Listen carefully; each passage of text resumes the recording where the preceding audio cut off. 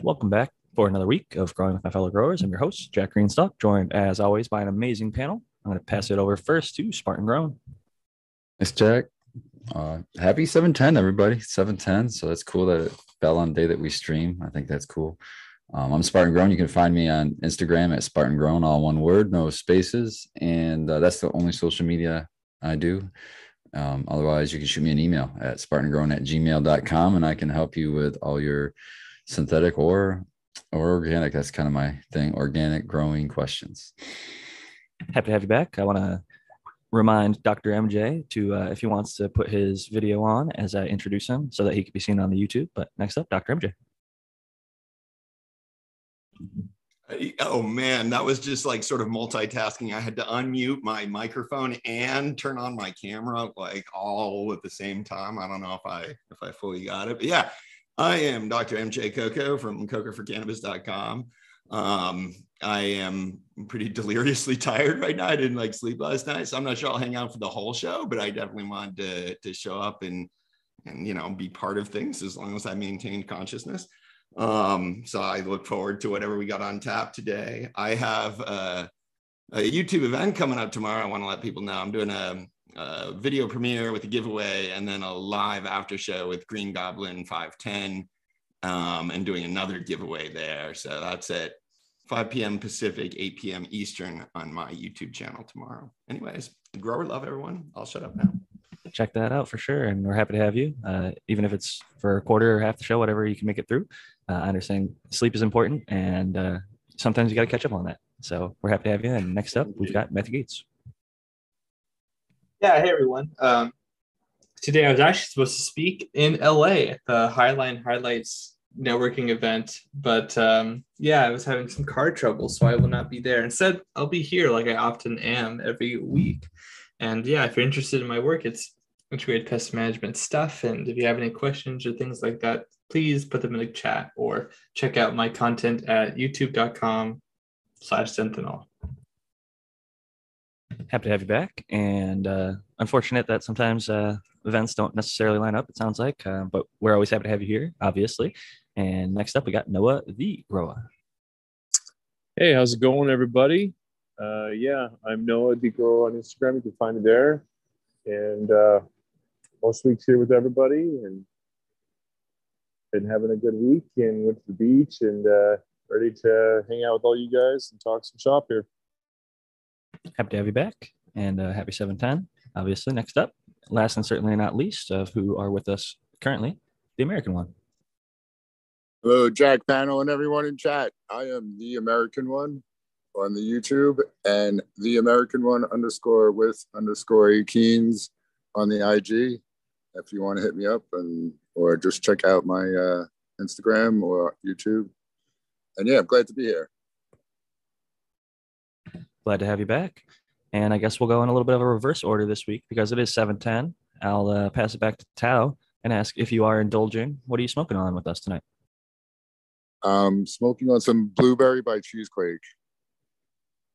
Sounds good. Do you got any dabs just lined flour. up over there? No dab, just flour. So nothing wrong with that. I know it's tougher sometimes over there. And even if you make concentrate, sometimes it might be like bubble hash, more of a bowl topper or something to throw in a joint. Some people over there are definitely making rosin and other concentrates. Most of my trim goes to my cookies, which everyone knows that I am high. That's high on my list of things that must need every day. So the top of Tao's priority. Yes. It's good to have priorities in order for sure. But I guess next up, I'll pass it to Noah the Grower and ask, what are you smoking on? And remind the chat to click on over to the live chat so you can see all the messages and make sure to tag us. If you have a question for myself, you can tag at Jack Greenstock or Cheap Home Grow. And if you have a question for anyone on the panel, please tag them so they can see your question. And we'll try and get to as many as we can in the first hour before we've got a special guest later tonight. I've been smoking on some apple fritter, and I usually keep a jar of platinum around too. So I usually smoke at least a bowl or two of that every day. So that's what I got going on right now. Sounds good. Definitely a fan of apple fritter myself, and platinum's also pretty fire. And seeing how you grow, I'd be happy to smoke some with you someday. Next up, Doc, are you able to smoke with us, or Fighting Yeah. off would it put you to sleep right now?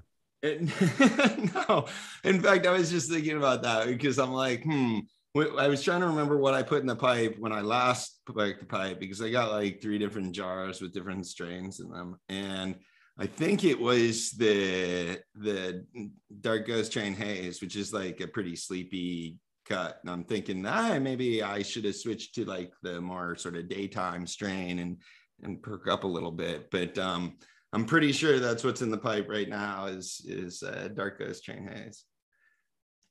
That's the plant that should not be mentioned, by the way. That's the notorious term. It happens, but at least at the end of the day, even in the worst case scenarios, you still get something to smoke on. So it isn't the end of the world. This one didn't herm. It's just that so many people grew. This is the strain that hermed on everybody when we all grew it together. And it's funny. It's like, I think 3/4 of the phenos seem to be like small, runty, hermy plants. And like 1/4 of the phenos are like these big, beautiful, amazing fire buds. That seems to be about the distribution based on people that have grown them. So this was one of the big, amusing, beautiful plants, but it's just a crapshoot when you start the seeds. Not so fun game of Russian roulette for sure. Yeah. Matthew, are you indulging with us at all tonight before we go into a related question about hermaphrodism from Moonfog? No, not the moment. I am not. I have been doing things that require me to not. Nothing wrong with that. But, at least you know. Yeah, no, but I know, right? But I will say that I recently had some concentrate that was pretty nice. Got up in the atomizer, and it was pretty nice. It was actually what was it? I think it was actually like, it was called Runts, but I'm not sure if it really is, or what are the various phenotypes or whatever that people have used, But I was pretty impressed because I certainly know all the baggage that comes with a name like that. So, and even saying that you like something like that might even be tantamount to saying that you like to eat veal or something. I don't know, to those who are sensitive to such things. But that's a funny comparison. Yeah, there are definitely sensitive people to both of those things, and you can definitely get some people angry in certain chats. But it sounds like some good smoke over there. And before we get to the question, I actually want to pass it to Spartan Grown because I saw him token a little bit. What are you smoking on tonight with us, Spartan? Actually, I went to an event today that was put on by a friend of mine, Mazing Brew. Shout out to him on Instagram. And it's spelled Maize, Maize. But anyway, his event, what was the organization? It was the Cannabis Community Culture Quality. Anyhow, it was pretty cool, little event. And I'm smoking on some lemon UP from Cosmic Farms, caregiver I saw there. And so I'm smoking on some of that stuff. And I'm a sucker for like the lemony stuff. I don't have any lemony stuff in my own grow right now. So that's a unique terp as far as for me. So I grabbed on the lemony stuff. It was really lemony smelling. Is it UP like the Upper? Like the Upper Peninsula. Because I would read that lemon up, like 7-Up or something, but lemon UP. I like that interpretation. They're pretty cool. Cosmic Farms. So shout out to those guys out there. And I do have some concentrate I got there too, but I forget who it was I got it from. But it was a citral glue pheno that they're calling cheddar glue.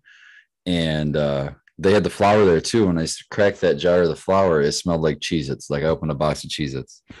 So I was like, yeah, I want that concentrate. And the concentrate's pretty decent, but I don't get the cheesy. You lose the cheese flavor in the concentrate somehow. So must have been something in the flour or however they concentrated it. Maybe it was water soluble, and if they washed it for bubble hash or something.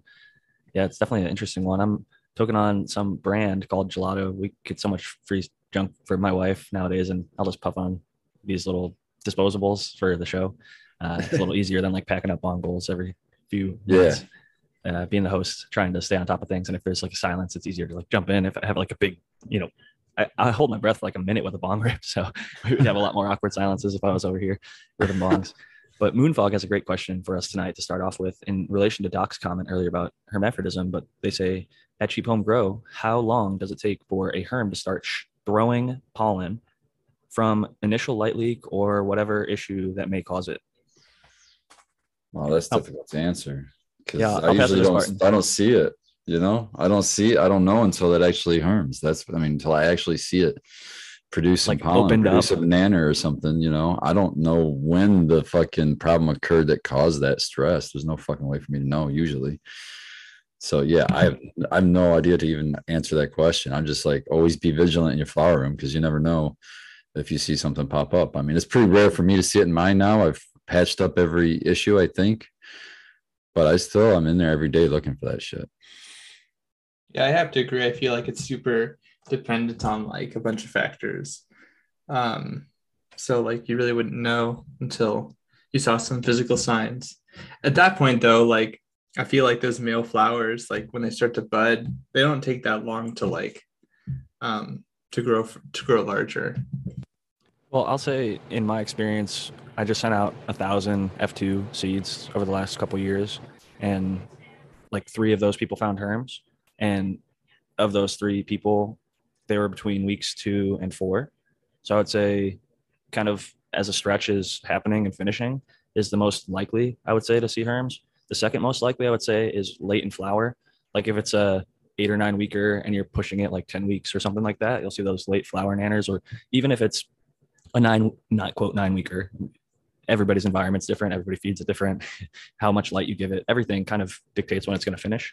And it might be ready at 9 weeks in my garden, but it might take 11 weeks in your garden, or it might take 7 weeks in Spartan's garden. And so I think a lot of people maybe run stuff too long, and that stresses it out, and you'll get those late flower nanners, which do kick off pollen in sometimes under a week. If you look at a male, for example, males are typically, when you flip them to flower, within 2 weeks showing pretty heavy bud set pollen sacs. And by week 3, they're starting to dump, sometimes even earlier, depending on the genetic. But as far as a Hermes is concerned, it's essentially operating with the same mechanisms. It's got the staminate flower primordia, whatever the technical term is, but it opens up just like a male pollen sac. When you see it, it's got like kind of a little star thing pops out. And at that point, the pollen's already been thrown. If you just see the actual like little banana, the little bump on the bud, you've got time. You can cut it out potentially. Maybe there was another one that popped and you haven't seen it.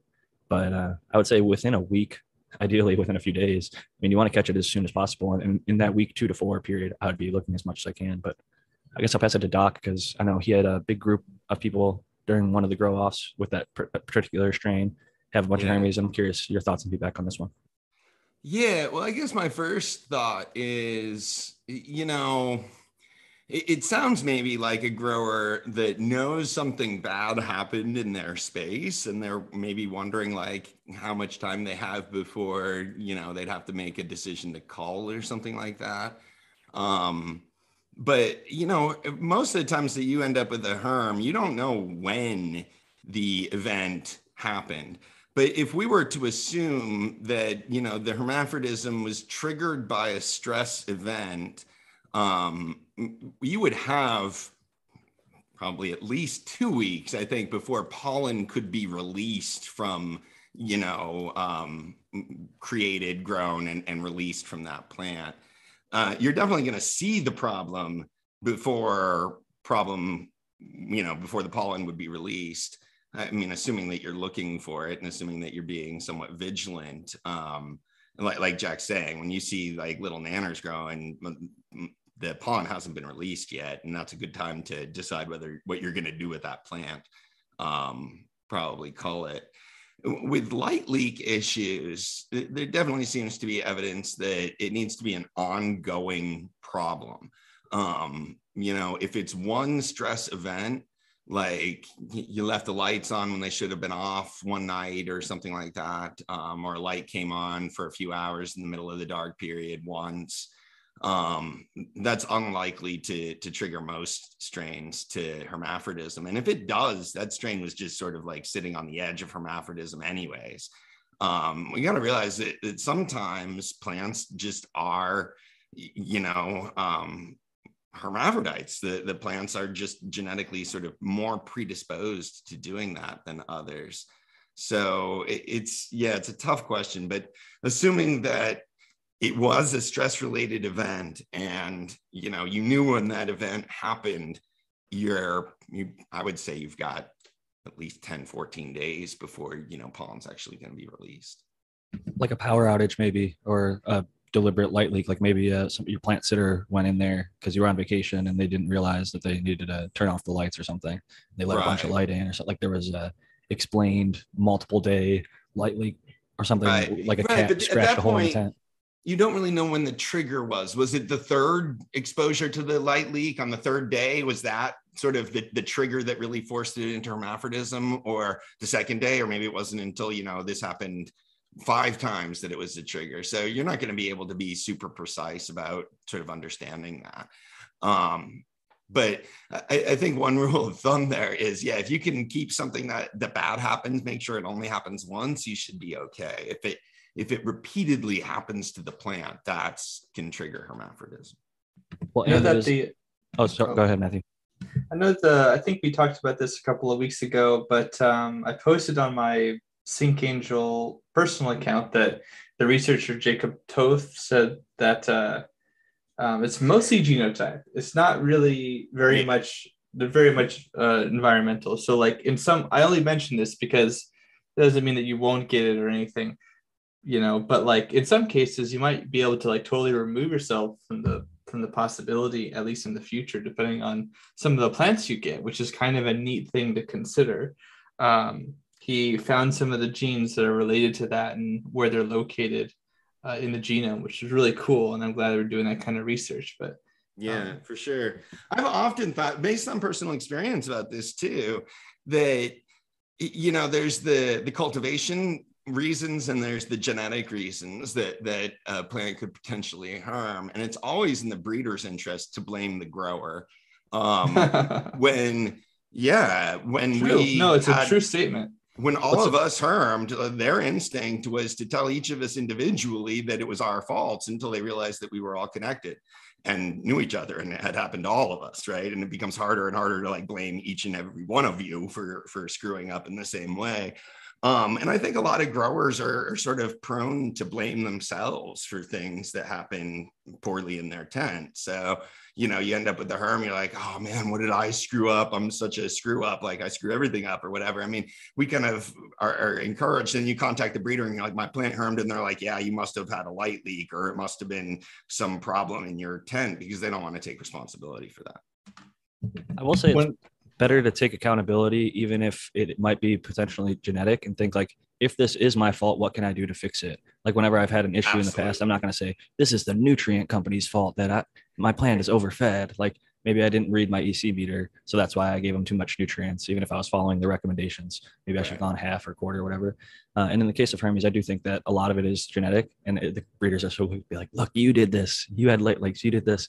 But I think that it's a spectrum. Like there's both the genome, and then there's the cultivation environment. There's that probably, and a whole bunch of other factors that play into it.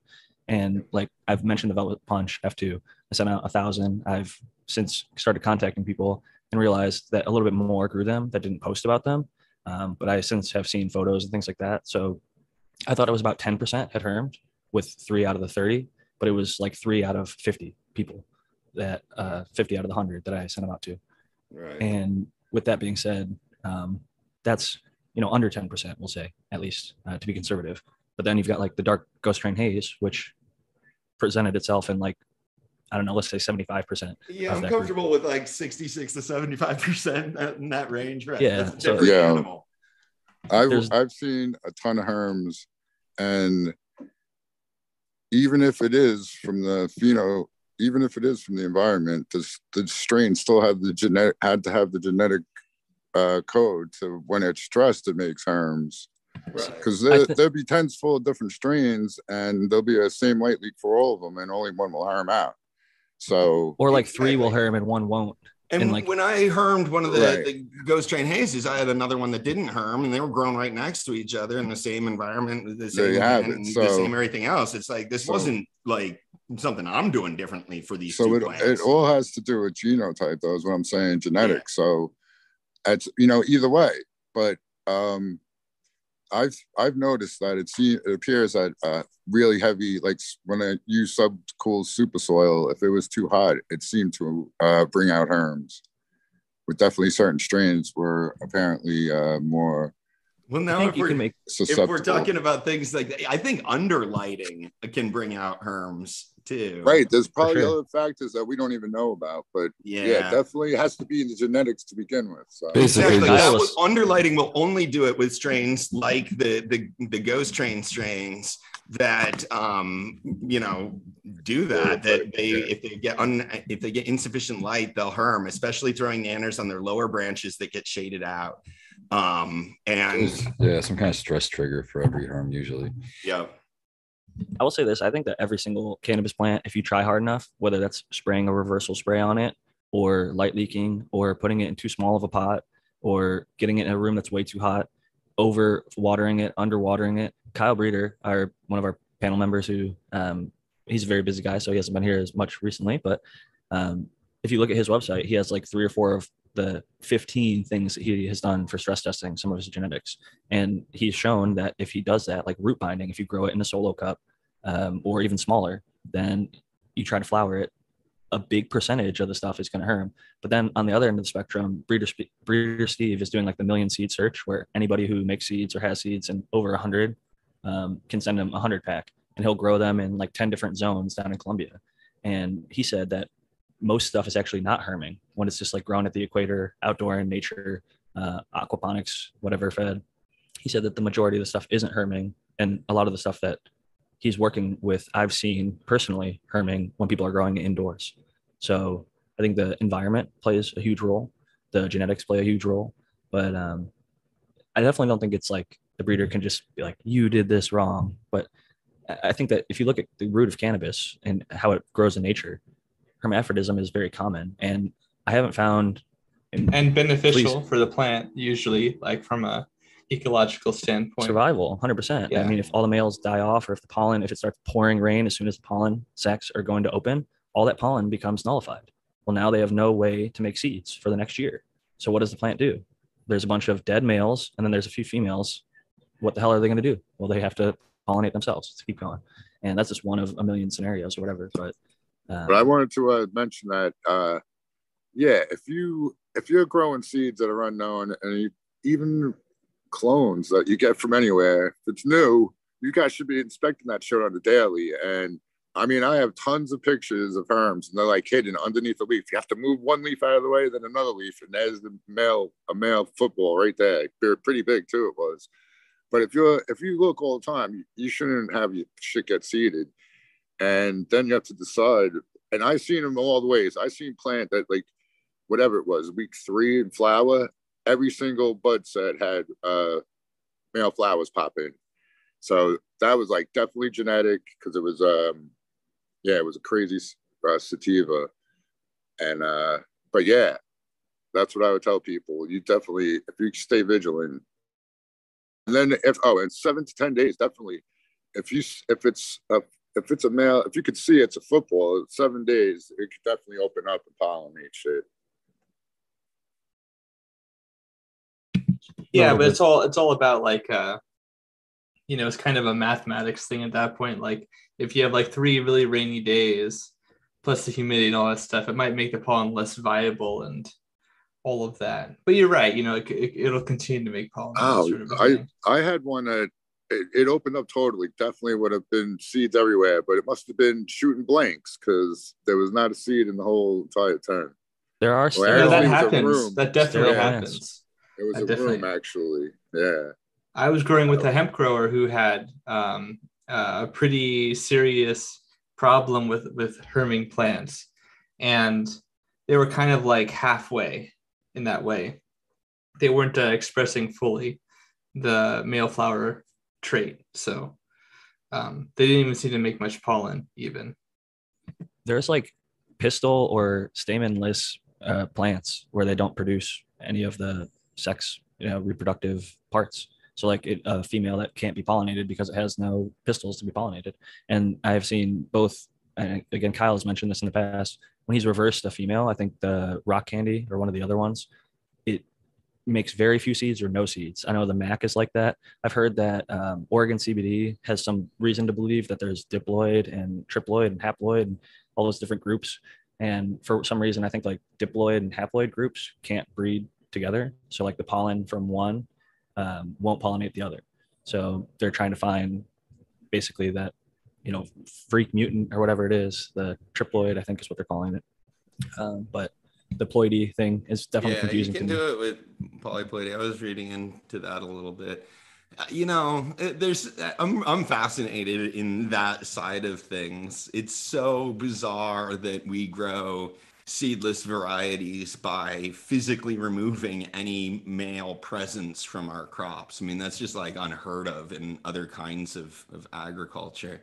And, since cannabis, there's ways to do this with clone only varieties. But one of the problems with creating sort of sterile females is it becomes really hard to get the next generation of crops out of that, unless you're doing it through a cross, basically by crossing two different plants that aren't sterile, such that they create sterile offspring. So you can keep creating the new seeds. And that sort of approach is how the polyploidy sort of approach goes at it. You have viable parent lines that can cross and create, viable F1 generation, but not a F2 generation. Hermaphroditism is one of those like natural aspects of the plant that like people who say that they want to grow the most natural plant in the most natural conditions seem to not really like follow through with, which is very understandable. They still want sinsemilla. I mean, that's I was gonna say we'd all be growing seeded bud. That's the fun part of this, right? The natural plant grown in the natural way, but you're still trying to like prevent the plant from reproducing. Right, exactly. And on top of that, the that same researcher I mentioned was looking at the potential for what are called super males. So right, trying to like tease out a YY chromosome cannabis plant, and whether or not that would be useful or not, which I thought was really interesting, but it seemed like it wasn't super conclusive. But yeah, I find that kind of stuff pretty fascinating myself, and I definitely don't knock it. Find a use that would, if you could find a fiber variety and then get the males only, they would grow way faster. I was thinking about something like that. Unless there's a YY that might exist that I'm not aware of, but like males are XY. So even if you reverse, that's why it's a super male. That's why it's a super male. Yeah. Is that like sarcasm, or is there actually? No, it's called super male. Yeah, no, that's a research into this. Yeah, that's just a term. Okay, so yeah, that's definitely something that would be a different path. But there's like the parthenocarpy, where or apomixis. Apomixis is another one where it can self-pollinate without pollen, essentially. And there's like another one that ends with carpy, but I can't remember. One of them actually produces seedless, and one of them kind of produces seedless. Like you get the little white premature seeds in like a watermelon, even though it's technically seedless. You're not getting like the big black seeds. But I can't find the name for that one. What was that? No, I think I know what you're talking about, Jack. I don't think not orthogenesis. I don't think maybe Parthenogenesis. Parthenocarpy. Yeah, that's it. It's the one type, but there's another type where there's actually no parthenocarpy. There's no seeds at all. I think the other one, I thought it was stethanocarpy, but whenever I typed that in, maybe I'm spelling it wrong, or maybe you mispronounced it. I heard him talk about it because he's the one who is really trying to breed for this. And CSI Humboldt, I think it was Inspecta, CSI Humboldt has found that if you S1, S2, by the S2s, you're starting to see a lot more infertile plants that can't be pollinated. And by like S3, he's having like a hard time even getting the S3s, because I think it becomes more and more, the more selfing you do, the more likely it is to become infertile. And after just 2 generations consistently across several, like 40 or 50 different strains, started to see a % rise that were non-pollinatable, which I found to be kind of interesting. But yeah, no, this is definitely interesting. I mean, there's other things that they've done with other plants in terms of breeding like this, that, once they really are able to wrestle with the genome a little bit better and understand the genetics for cannabis better, it'll be fascinating to see what sort of the elite cannabis breeders are doing by the next decade or in 2 decades. I think there's going to be a lot more sort of control over certain aspects of the plant from a breeding perspective. And I'm not talking about CRISPR. I'm talking about sort of traditional plant breeding techniques of crossing different plants together. Strategic. The other word was like phytos, like what they're doing.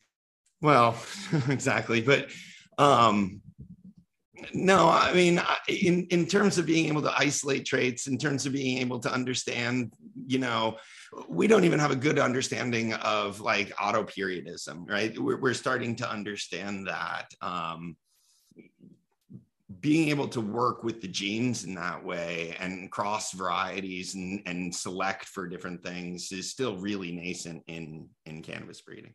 With that, there's the autos that can go 24 hours, and then there's the stuff that can go at 18 hours. And then most of it's like 12 or whatever. And Matthew has a good paper from, I think, the Chinese hemp, which looks at different latitudes and the photoperiodism of cannabis, which was really interesting. The other word that I couldn't find or pronounce, I'm probably going to mispronounce it. It's STENO SPERMOCARPY. So Stenospermocarpy, yeah. Versus parthenocarpy, but apomixis is the third kind of seedless or way to create seeds without pollination. Interestingly enough, as far as I'm concerned, if you're a plant, you achieve apomixis, you've won. You essentially won at that point. I don't know, like that's a pretty good benefit, not just being able to kind of reproduce like that.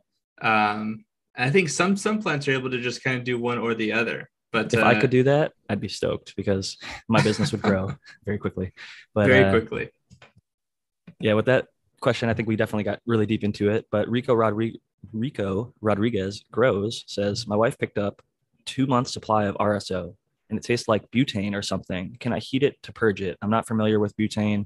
If that's what it is, tastes terrible. So I'm going to guess and say it's either, if they did it properly, I would hope, a food grade alcohol, like a Everclear or some sort of ethanol that you can consume and not get sick. But some people actually use isopropyl and maybe they didn't purge it off, or maybe they did use butane to make this and they're calling it RSO, even though that's not technically what most people would consider RSO. But I'm going to say, I guess that it's remaining alcohol, and to kind of get the rest of it off, you could heat it depending on if it's already in syringes, it might be a little bit more difficult, but Spartan Grown, I feel like, is our resident RSO expert on the panel. And he's even stepped it up recently and got a Rotovap over there. So he's really leveling up his game. But I know you've been doing RSO for a long, long time, and I'd love to hear your input on this one. So I did answer in chat a little bit. It's nice to know that he's got a heated plate with a magnetic stir. So it'll be easy to do what you suggested, which is a good suggestion. But before you do that, if you can find out from the manufacturer, because it's odd to me, butane. It's odd to me that it would have a butane smell, because butane is not usually used in the process. Butane would be used in making maybe honey oil, I guess you could call it, or shatters, or all kinds of other products. What I would be, if it's an RSO and it smelled like butane, I would be thinking that, you have to remember RSO is a concentrate, and it's going to concentrate. If it's done well, you can concentrate terpenes as well. And you can, if it's a strain that was a fucking butane smelling strain, it's going, or maybe it was something close enough to a butane that when it was concentrated, it turned into a butane smell. That could totally be a thing. If they're doing a single source RSO where it's only one strain, which a lot of places do, I could see that being the thing. And it might just be a heavy butane terp. If you can see what strain they used to give you an idea if that's a possibility, it might just be a terpene and not anything, not the actual gas. That's a good point. Because some stuff people describe as gassy, that some people might think fuel or gasoline, but like butane is a gas. So when they smell that gaseous smell on the flower, when you concentrate it down, depending on what they use, whether it's alcohol, I would ask what solvent they use, if it's a solvent RSO, because like Brandon makes solventless RSO essentially. So there's 100 ways to do it seems. if you if you're just concerned, you can put the RSO into your magnetic stir and go between 170 to 180 degrees Fahrenheit, and that's going to boil off alcohol 100% for sure. Now, as far as butane, just Google, what's the boiling point of butane. Now, the only thing to remember is plug this thing into an extension cord and do it outside, because if there is butane in there, that's very flammable, and so is alcohol. So You don't want it to, burn your fucking house down. You don't want to sit there with a joint in your mouth. You know what I mean? There's just think of things like that. Great advice. The safety thing can't go overlooked with alcohol or butane indoors. I've seen and heard too many stories of people blowing themselves up, catching themselves on fire, hurting themselves, loved ones, pets. It's a really a black eye on the cannabis community at times, because when you've got people blowing themselves up, it makes us look more like a lot of maybe harsher illicit substances. And not trying to judge, but I think that for the most part, we can keep it pretty professional rap here if we educate people properly. He said Nerds was the strain. I haven't heard of Nerds as a strain. I'm not familiar, but that would be, I would assume, more candy like and not gassy. Yeah, isn't I thought a dog doctor brings up the need for a vacuum. My understanding was that might be necessary in this sort of situation. Well, vacuums usually are going to help you be able to boil them off at lower temperatures. So you're trying to preserve terpenes. But if you're looking just for safety, I guess that's true. Saying fuck it. Like a vac oven, you see sometimes used to make certain types of concentrates, specifically like BHO, butane hash oils, that are purged that way. They stick them into a vac oven to cook off the butane. But even then, if you test it, like here in California, you go pull up your COA and it says there's 0.20 parts per million of butane. And there's like an acceptable level up to a certain amount. And it has to be underneath that acceptable level. And it's extremely low, but it's still there. To get zero or close to zero you have to do a lot of work. Like Fergaroli has shared, he uses D-limonene to clean his columns and stuff with. D-limonene is a terpene found in cannabis, but it's also a solvent. It strips the shit out of whatever equipment he's using, and it helps clear and purge off the remaining bits of butane that can get stuck in your equipment and stuff. Like it's a gas. Any little nooks and crannies and things like that, tiniest little trace amounts, it's something we can't even see. So it does come up in testing, but I would definitely take Spartan's advice there. And I'm curious if anybody else on the panel has thoughts for our friend here about getting rid of the butane smell. And would anybody just throw it away? Because I feel like in some cases, a 2-month supply, that would kind of suck to have to get rid of. But if I had testing available to me, I would just take a sample and get it tested and just know for sure what, instead of guessing, and you'll know. And then you'll know whether if you want to take that whole sample back and get your money back, or if that's even an option. That's all best case scenario kind of world. But that would be best case scenario in my book. Yeah, sometimes you got to just kind of move on. My experience, if it smells like butane, most likely it also tastes like butane. Most likely, if there's smoke, there's fire, it probably is butane. As far as the vacuum thing, usually guys will use a vacuum pump in the chamber, but yeah, I would probably just see if I could move on from it, or use it sparingly. And Spartan's idea of the low heat, that's probably your best option. Yeah, I would kind of agree with that too. I was sort of a little bit taken aback when Spartan started, thinking it could be terpenes, and I'm like, that's a really interesting point. Yeah, I've done some single source runs, and I swear you can get some really funky fucking smells. Usually, yeah, especially like GMO fucking lines and that kind of shit. Holy shit, some of that stuff. Yeah, I guess it would depend on the situation, but it's a tough call to try to sign off on consuming something that's potentially contaminated with butane. I'm a pretty cautious person, definitely. I could totally understand that concern. And also some of these compounds are like, some butane has these are cleaners, like some of the terpenes, like in the right concentration. The big thing they can be caustic at the wrong temperature. The big thing matters though too is why would you get the RSO? Usually RSO is like, I'm sick. Cancer treatment. Yeah, so you'd be surprised. If that's the case, man, some of the stuff that I've seen. Yeah, that's me too. And that's what I'm saying. It's like, it might be life or death situation. And if you have a lab that's available to do it, you're talking $40-$50 to get it tested, man. And just get it tested and see. Yeah, I think that's the best choice. And I think that the second best choice is to probably move on, as Noah was saying. I seen a guy one time run tubes of butane, weed, making BHO. And then afterwards he came over to my house with the material that he'd ran, and he goes, "What can I do with this?" And at first, I didn't, because if you've ever seen it afterwards, it's hard to tell the difference. At first, it looks like wet fur, and then it goes upwards. And I was like, oh, well, you could probably make like edibles or something out of it. And he goes, oh, you don't think that the butane that's in there would have a problem? Like, what are you talking about? That's hella dangerous. So you got to be very cautious what some people will do. I'm not saying that's what happened here, but I would be pretty cautious. I'll just say that. Yeah, chemistry is a hard subject for me even. No, I'm just saying. Well, I it's difficult sometimes. People don't use the right equipment a lot of times, and or don't know. Like a lot of times people just don't know they're doing something wrong. It's not even intentional. Right. He was genuinely curious, and I was like, oh, I would just get rid of it. I wouldn't touch that. So I would almost wonder if you could do like a tincture, but I feel like the butane does such a good job stripping the plant of you're getting so much out of it. I can only imagine there's how much left is in that plant and how worth it is it going through the effort of separating it from the butane once again. If you find a craftsman, it's worth it. I'll tell you what, have some Fagroli dabs and it's fucking worth it. I'll smoke Fagroli's dabs, his fucking butane extractions over rosin. Well, I'm not saying not to smoke butane. I'm saying not to use the leftover material after it's already been blasted.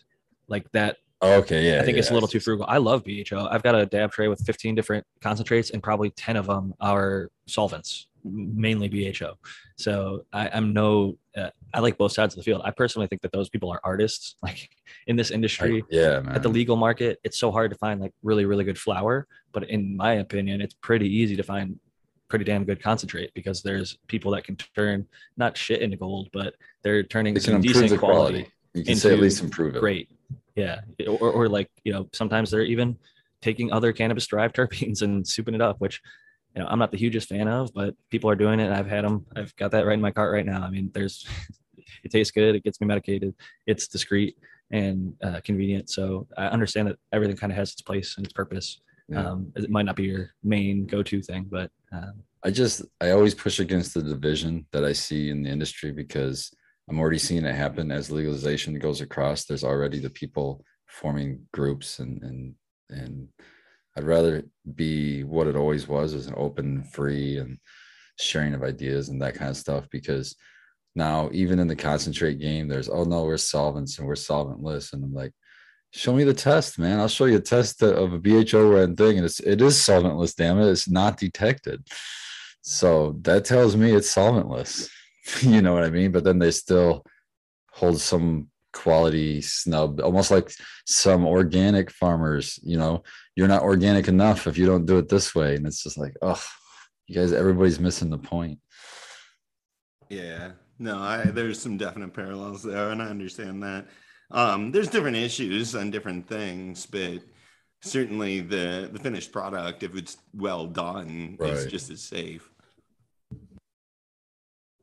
There's a quote, divide and conquer. It's the oldest trick in the book. I'm not sure who actually said it, but every community that I'm a fan of and a part of, every single one is divided, whether it's video games, car owners, weed smokers.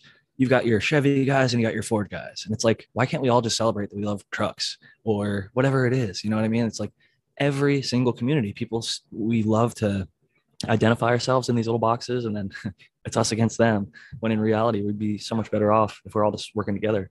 And that community mindset is something that I appreciate a lot about the cannabis community when we're doing it successfully, when it's actually the community and we're sharing and doing stuff like this where we can help people out, answer questions, which we haven't gotten a lot of chat. So make sure to drop those in there. We've only gotten a few. I scrolled back up to try and find more and not really seeing tons of questions, but first few have got us going for almost an hour and we're going to have a guest in a little bit. So we'll look forward to that. But yeah, it's definitely unfortunate to see how almost like childlike it can seem at times, like a schoolyard playground when you see kids like, I'm not inviting you to my birthday, or you're not my friend anymore, this and that. My parent could beat up your parent, or these shoes are cooler than those shoes. It's like, really, you see that reflected in adults all over the world in jobs and communities. It's just like, we could all use a little bit of growing up at times, I think. Absolutely, man. I couldn't agree more.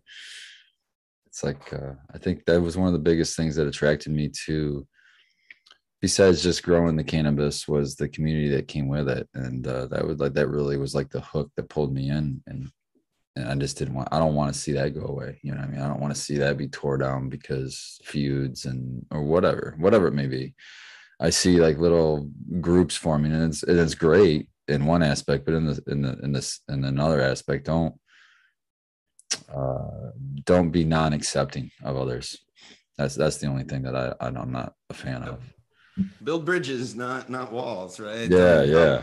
Wall yourself off into little groups, and that is a common thing that humans are want to do, to define yourself as part of a group in opposition to some other group, and it gives you a sense of identity. And then you get like sort of rah about like being organic or being whatever it is, right? And that definitely breaks down the solidarity amongst the larger community. So yeah, build those bridges. And I think that we sort of practice what we preach in that regard through this show and elsewhere, in terms of bringing together different styles of growing with mutual respect and sort of understanding how that happens. So I just wanted to reiterate those comments from Jack and Spartan that, yeah, build bridges. We're all interested in growing together and don't unintentionally burn them. People unintentionally burn bridges all the time by kind of talking shit on stuff that's just not their preferred thing. Like maybe you love living soil, but maybe there's guys out there that are growing in cocoa or hydro. And if you're like, living soil or fuck that shit, I'll throw it in a bonfire, I'll throw it in the trash, I'm not smoking it, get it out of my face. Don't come to me with that. And I'm like, come on, man. Like, you just ostracized like so many people out there that are doing this and they're happy with it and that are growing great product. And if you were open-minded, you'd probably experience some dank that would surprise you, that there are people out there killing it in cocoa and DWC and all these other methods. And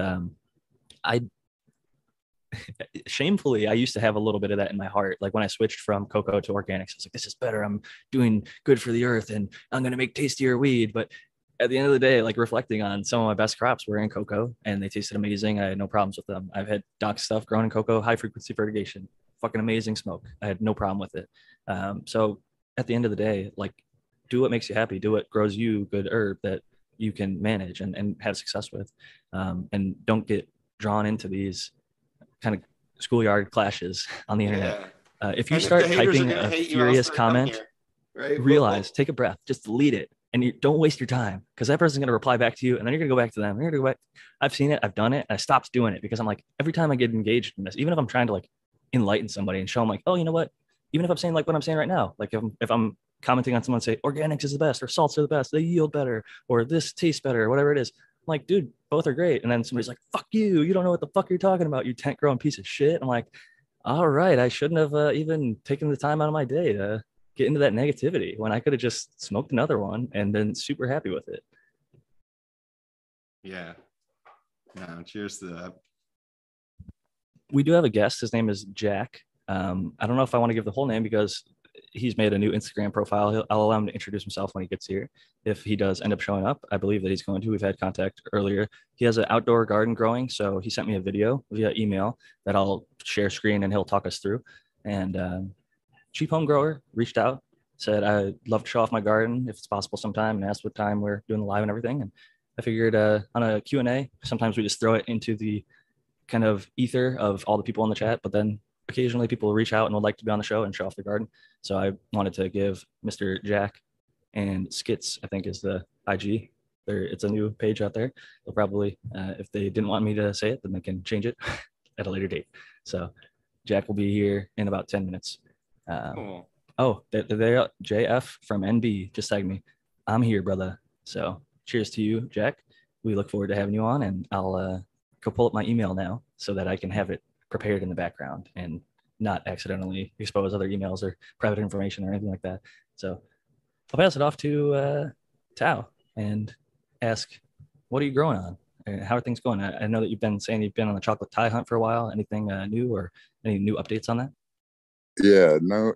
I picked the one I'm going to end up trying the female that I'm going to use, and I have two males that I'm going to probably see which one does better.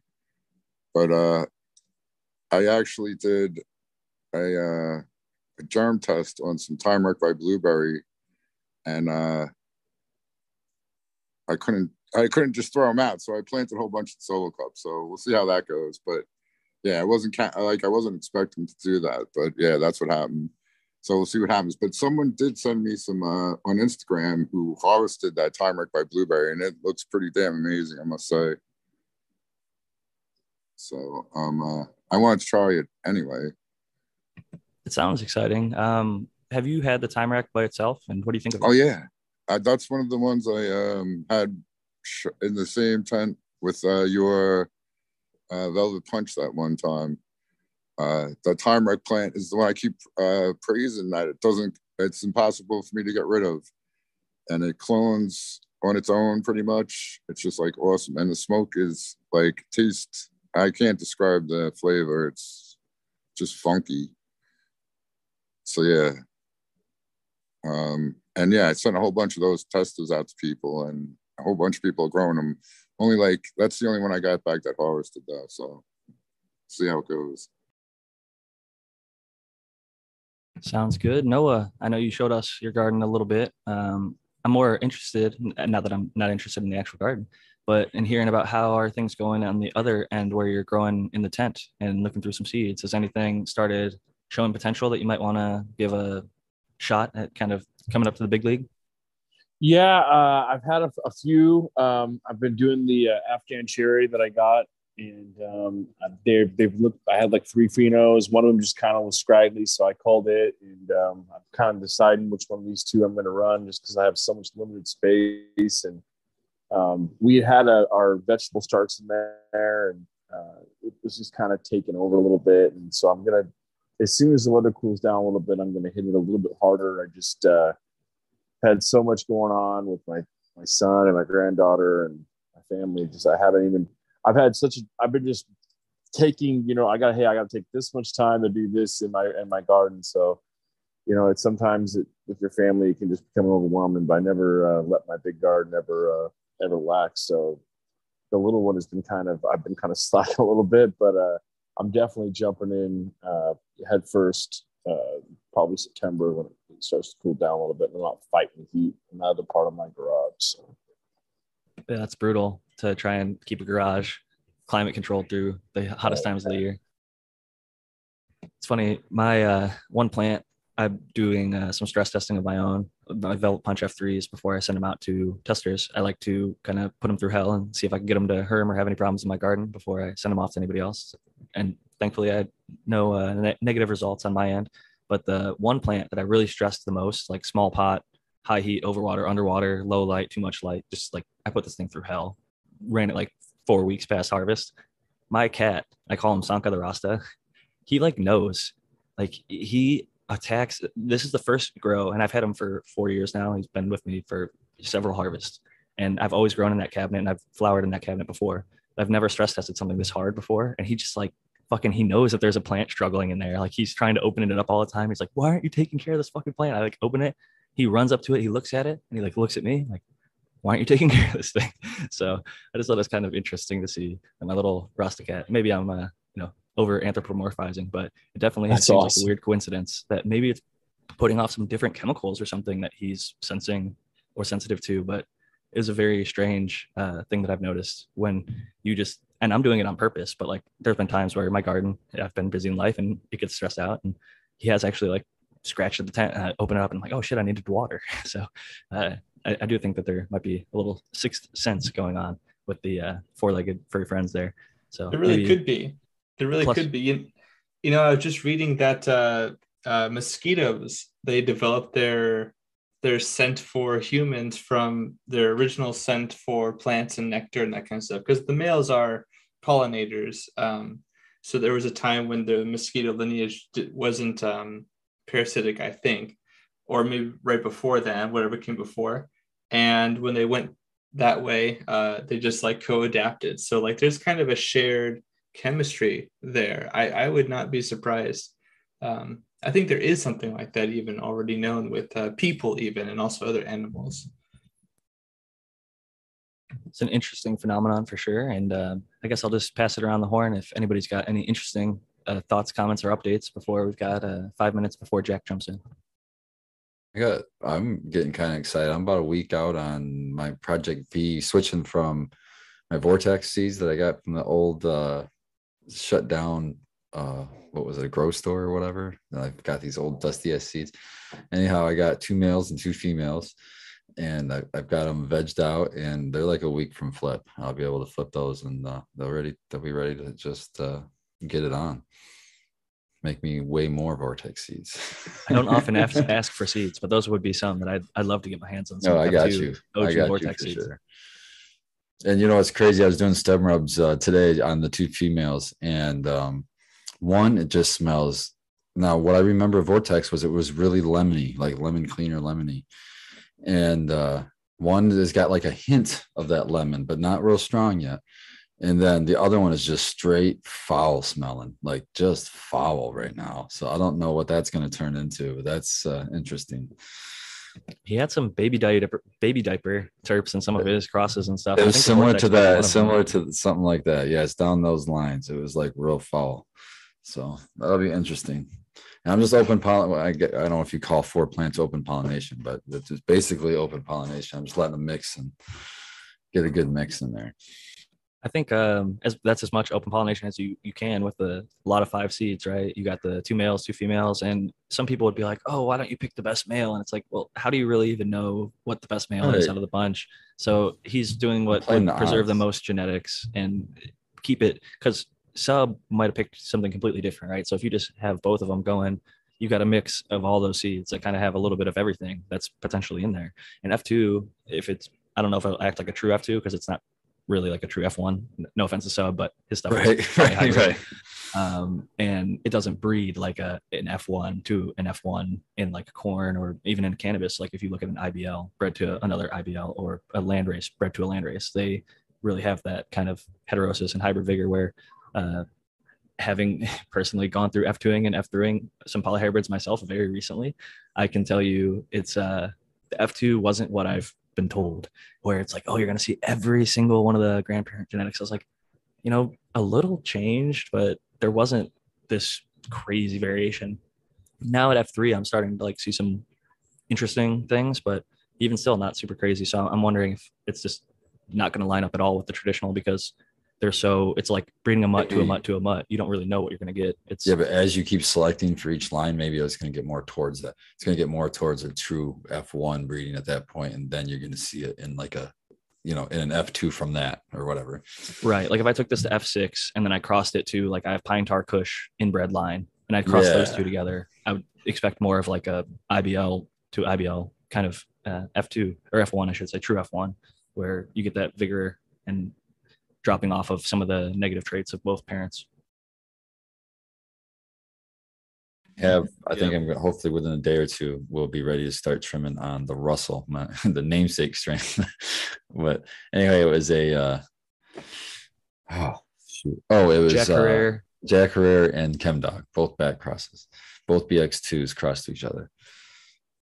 That's like, I would love that strain because I just love both parents. Assuming that the back crosses didn't change them dramatically.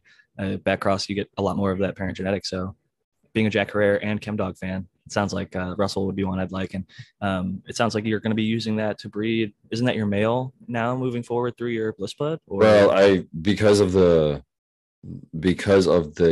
structure of the male, I'm not keeping it.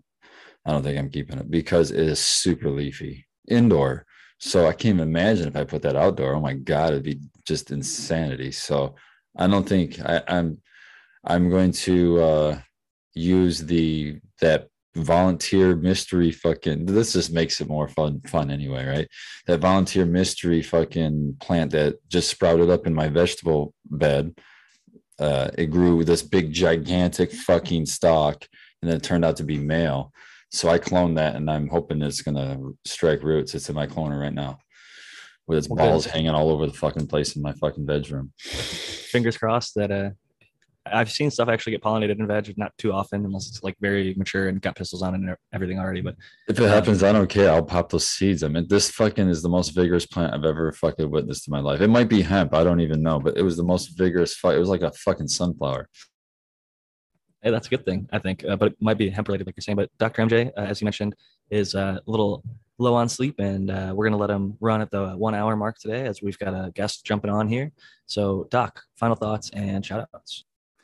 Yeah, absolutely. Thank you guys. It was fun. It's always fun. I am literally like sort of dozing off though when my mic's on mute. So I'm probably gonna go lay down in my hammock for a little while and just sort of enjoy the rest of the evening.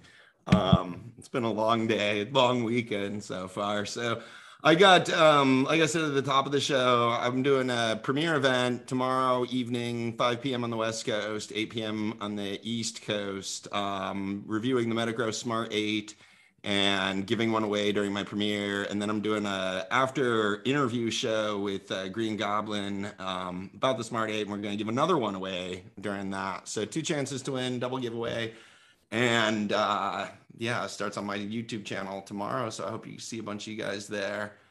And much grower love. I'll try to get more sleep before coming back next week. So yeah, grower love, everyone. Sorry to bail on you early. Enjoyed the conversation. I hope it goes well with the guests this afternoon. Thanks, Jack. Thanks, panel. Thank you, Grower love, man. chatters. Grower love, Good thank you. points. Thank you for You made joining some in good for the points. giveaways. Grow love, Doc. Peace Yeah. out.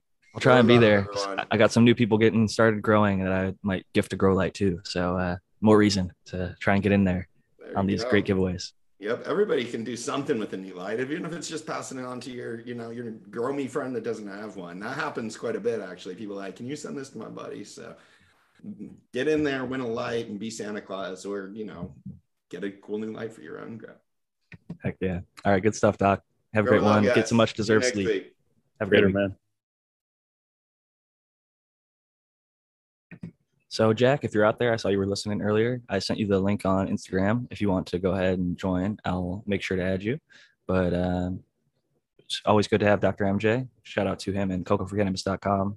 Great forum over there. A lot of cool people. I see Smart Poker in the chat. I see We Nerd DWC, a few of the Coco for Cannabis regulars, and just amazing people. They've got the wrenches next to them. They've been awesome and consistent in this community, just being positive, friendly, informative to the rest of the community, and we appreciate that so much. So and everyone, I mean, I could read down this whole list for the remaining 58 minutes of the show and just look at all the people in the chat, and I'd be like, I love this dude. I see him at like this show, and that show, and like all you guys and ladies here. It's I really a pleasure. Yeah, I love seeing the same ones coming back, week after week after week. But at the same time, I've seen 2 in there today, brand new faces. And I'm not going to put them on the spot right now, but I already shouted them out in the chat, and it was good to see new people in the chat saying kind things. So I really do like seeing new people come in too. And here's my begging for a like. Shoot us a like, guys, if you're out there. That helps us.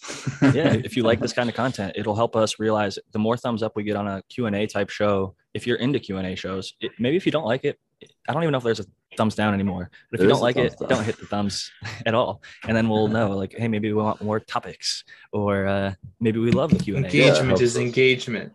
Tell us how you feel. No. Honestly, I think as far as engagement goes, up or down, it counts the same as far as YouTube. It does. Indeed, it does. So Yeah, I thought they got rid of the thumbs down, or maybe they just don't display it, the actual like ratings. Oh, I think that's what it is. Or maybe past a certain number. I forget. Yeah. Things are changing every couple of months. I prefer YouTube, honesty. so. Like some of our, constructive criticism. Like I think I can hear Spartan better this week. I don't know if he got a new mic or if he changed his mic location. I moved it. I put it right in front of my face. I'm like, it's right.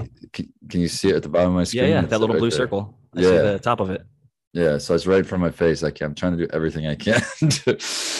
The people appreciate it, honestly. But especially the podcast listeners out there who might have one headphone in at work, like a little earbud, and even at max capacity, full volume on their phone. My phone says, like, if you're listening past like 8 out of 10, it'll be like, warning, hearing damage at high levels of volume. Yes, but I still click through it, and sometimes I still have a hard time hearing, and not even just on our show, on other shows. So I do know that it makes a difference for people out there who are trying to educate themselves and learn all the good knowledge. Spartan, you have tons of it, being a longtime caregiver there in Michigan, having extensive experience in the commercial cultivation setting at a fairly successful operation, I would say, and just love your perspective in general. So we're always happy to have you. But with that said, JP from NB just joined the chat. I was calling you Jack earlier. I might have read out your Instagram name that you were DMing me from. There was no post on there, so I didn't feel like I was doxing you too hard, but welcome, JP.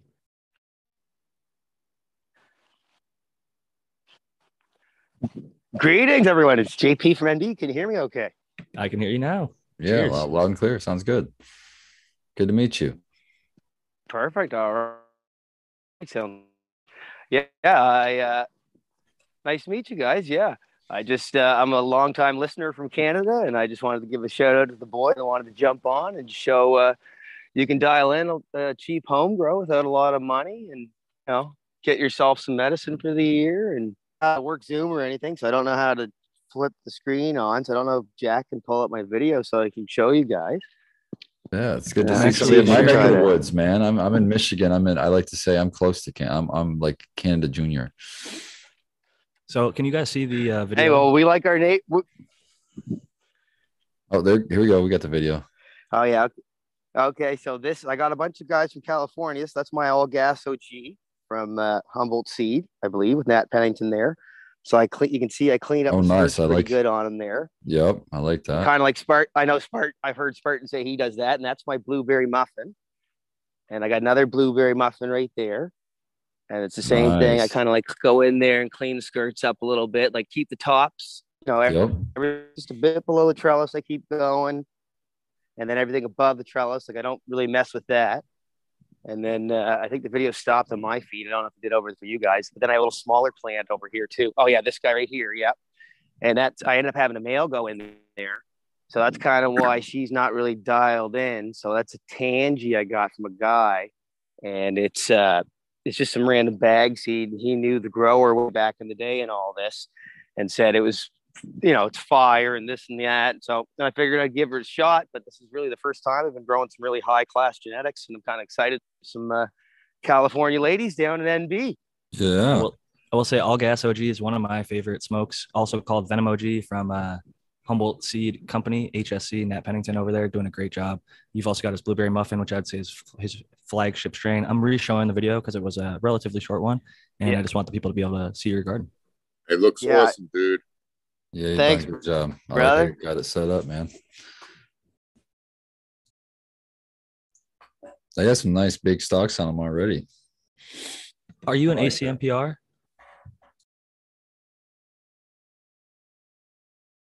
JP? Are you part of the ACMPR in Canada?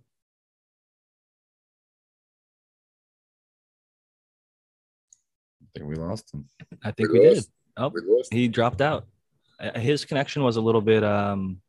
He's joining us again. Admit. I didn't notice there was when he first started talking. I think he started right when I introduced him, but then it just took a second to. Oh, damn! He's actually out there. I think we're getting live feed now. Yeah.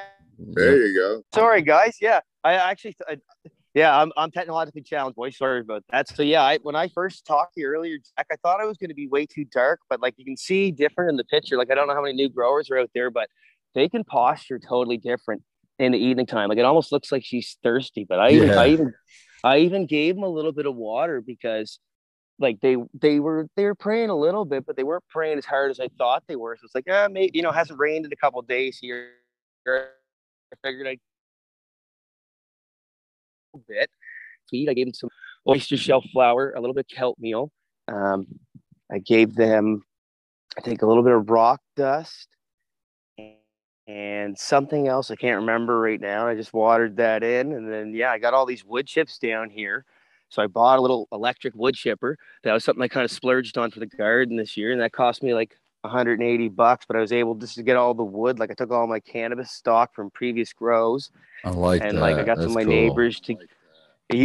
Yeah, I heard. Well, Leighton Morrison or somebody, I think it was on Shango's podcast, and they were talking about there's these fields and they were burning all their cannabis stock, and they were like, it's maybe they were using for biochar or something. I'm not entirely sure. I didn't catch the whole thing, but just the idea that it's nice to kind of put that back in the soil. And I took some other, like I have some maples and stuff around the house and some pines. My neighbors kind of like hooked me up with some, tiny sticks, right? It's just a little electric wood chipper. Like I think it says it can do 1.5 inches, but it can only really do like inch wood chips. But I kind of like that anyways, because I don't really smaller want wood to chip have. anyway.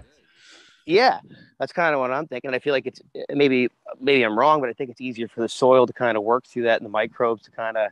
I agree. Yeah, I think you're right. Yeah. I don't think you're wrong. I think you're right. Finer is easier for anything. The finer you break it down, the easier it is for the soil to break it or take it up, essentially. Yeah, I kind of feel it's almost like it's being micronized in one sense, where it's like it's just so much, it's a smaller piece of wood to work with or material to work with. And like you're saying, it's just kind of easier to digest and process and work through. Yeah, it's Water more and surface airflows. area. That's what it is. It's more surface area so that there's more edges for the microbes to work on to break that shit down. And especially as a ratio of how much volume it is, right? So like that gets more true the smaller it is anyways, right? It's less force, less power to dissolve. I've heard that pine you want to be a little bit careful with. If you go too heavy with the pine, it doesn't like to have competing crops grow around it, so it might. Yeah, it's kind of acidic a little bit. Yeah, it can cause some issues, but I think if you compost it first, like if you wood chipped it and then threw it in your compost pile or something, that might be a way. If you have a compost pile, I think you mentioned in your messages to me that you do use compost as part of your way of feeding the plants and part of the cheap home grow style. You're 100% right. Yeah, I splurged the $60 and bought local compost this year, and just kind of threw that, like, you know, it was like roughly a yard, and I put that on top of it, and then came in afterwards and put the wood chips on it. And then I planted the garden first, and then I kind of let it do its thing for like 2 weeks, and didn't add any amendments or anything like that. Just let them kind of dial in and like feel out their situation, sort of thing. And after that, I came in with the wood chips and I started amending. And I've done, I think, 2 top dressers, maybe 3. So I haven't really put a lot of inputs into this too, which is kind of nice. And I was lucky. My buddy made a lab, and he had some inoculated, I want to say like grain or something, I'm not sure, but he used like EM1, and he's very much the same mentality as myself and a lot of everyone here on the panel and the listeners, like, you know, trying to do it cheap if we can. So I got some of that from him and put that on there. And just trying to keep it cheap. That's awesome. That's going to help break down those wood chips, man. So that's cool. Yeah, you've done everything right, it sounds like, man. No, thanks. Really appreciate it. And I did ask a question, and I didn't tag anybody because I'm new to the chat and stuff. But I was wondering, so I took that lab, right? And I kind of gave it a soil drench on here. And I'm wondering what kind of difference would there be if I bubbled that? Like if I aerated that for 24 to 48 hours, is that going to basically give me, because it's going to be like the same facultative anaerobes that I've been working with, or am I going to like? Well, it's not going to be anaerobe. See, it's not going to be so much an anaerobe anymore if you start pumping a bunch of oxygen through there. You want to keep it in an anaerobic environment so that you can kind of breed it in that environment, right? So that it can, when it finds anaerobic pockets in the soil, it's going to take over and help break those up for you. Right. Okay. So I wouldn't really be getting, I wouldn't be using the input correctly. If I were to like, you know, I'm almost trying to think of giving it as a different input in one sense, where it's one version of it's not aerated and one version is, but maybe that's not the right logic with that. Yeah. I wouldn't aerate the labs. I don't think that's, okay. That's good to know. I don't think it's necessary. Yeah. Well, we were talking last week, oxygen changes the pH. pH is really important for some of these microbes, and especially with like facultative anaerobes, the things that help things work in anaerobic environments. Like, I think you got to kind of look at it as like a tool in your tool belt that is very good at a specific thing. And if you start aerating it, then it might work for something else, but more than likely it's going to change the levels that you want and the mix that you want. It's a specific consortium that's tried and true. And as soon as you start pumping oxygen into there, you're potentially going to start killing off some of them and get the ratios maybe out of whack and make it, instead of EM1, just sort of whatever cocktail is left behind.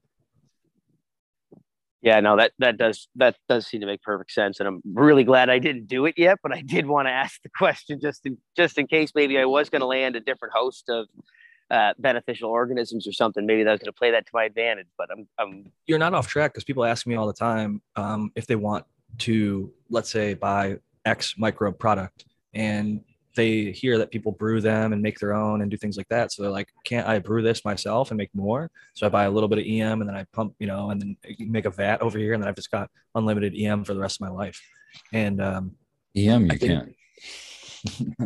That pretty much you can. They have that directions right on their website to or at least to expand it. Like, I think you can take a pint or a quart and make it into a gallon. And a little bit of sugar. It'll dilute a certain amount, but if you expand it properly over time. But ultimately, all these companies keep selling more and more bottles because people want the pure first time unfucked with, from the company, good quality stuff, because they found, for whatever reason, their kitchen or garage or bathroom that they keep the stuff in is not the, scientific maybe environment that some of these companies are going through the process of. Every time the same temperature, every time the same mix is put in there, they have an SOP where we're kind of just shooting from the hip and hoping. Yeah, that's a great point, Jack, because not only that, but also like if you're throwing it in a 5-gallon bucket and just brewing it, what would you call it? Indigenous, microbes can jump in, right? And start colonizing in there as well. And now you're not really sure, what you put in, those microbes are there, but who knows what other microbes you're picking up and which ones, and depending on how long you're brewing it, which ones take over and which ones are going to be the ones that you're actually applying in the end. So when you do these, I hate to be anti things, but I'm usually anti brewing teas, because unless you have a way to check your work, like if you're scoping it or something and you're trained in that, but because it's just you just don't know what the hell you're doing. Like I would rather just do a soak, like what they call like a tea without aeration, extract, like a worm casting, where you just shake it for a few minutes to get the because then you know at least what your input is and your expert, but you don't. I don't like brewing over time, with air, and then who knows what you're getting. I know I've had some good results doing it. I just don't. It's just risky, I think. Yeah, I've only had good results doing it so it's kind of counterintuitive that I do recommend against it, because I guess sort of like there's an example of a whiskey maker who owned a old building where they made their whiskey, and their like finest bottle, their top shelf, was coming out of this old refinery that they've had for 100 years or something like that. And they tried to buy a new one to expand so they can make more product. Well, even just going down the street in the same city, their microbe climate was different. The whiskey was coming out with a different taste. It was noticeable, especially to these really high-end clientele who can knows it and tell you right away, oh, this is this whiskey from this person from this year. They know that stuff. So subtle little nuances like that make a difference. And I've seen it. I was watching some of these like rise of fast food where they were trying to get like pizza to be consistent in every single city, whether it was Domino's or Pizza Hut. And they trying to just get the dough, because the moisture levels, the temperatures throughout different seasons, every single different city. So to make like a McDonald's of pizza was actually really difficult, because getting that dough recipe where it could be the same in Michigan as it is in Florida was really difficult. So those are some things that we kind of have to consider that we might not really have much control over, unless you want to go to the level of making a sterile room where, okay, I'm entering with X product and I'm going to specifically take the time to scientifically do this and multiply it. But at the end of the day, it's probably cheaper just to buy it from people who already have those things set up. And not to say that you shouldn't try and make your own EM. I would say try it if you can to extend it in one way or another. If they've already given a concoction, I mix up so many of these things, because for a few years I was running a greenhouse, kind of taught by a guy who had the little book for Korean natural farming, and then he switched to Jodam. So we were doing a lot of these different FPJ and whatever. So I would just throw this stuff on at the rates he told me, and I'd see him do this stuff, but I never quite like took notes, and I haven't gone back to relearn it or reread the actual books themselves. So a lot of these things can work, and a lot of these things can be made extremely low cost. So I do advocate that people look more into it if it's something that you're interested in. But there are also options out there to kind of get it at a semi-reasonable rate. Don't get the cannabis tax. If you're paying like 50, 60, however many bucks per bottle, it can be time to reconsider and try and maybe stretch it then. Yeah. What does EM even go for? I hate to be a shill for Brandon's products, but I use Microbe Plus products and or Bokashi Earthworks, I should say, and his products, in my opinion, are very reasonable. So, yeah. JP, what in Canada, especially, I feel like it's really hard to get microbes up there. So I'm one, even curious how it got up there, but two, how's it working, and how much did it cost your buddy or you to get that bottle?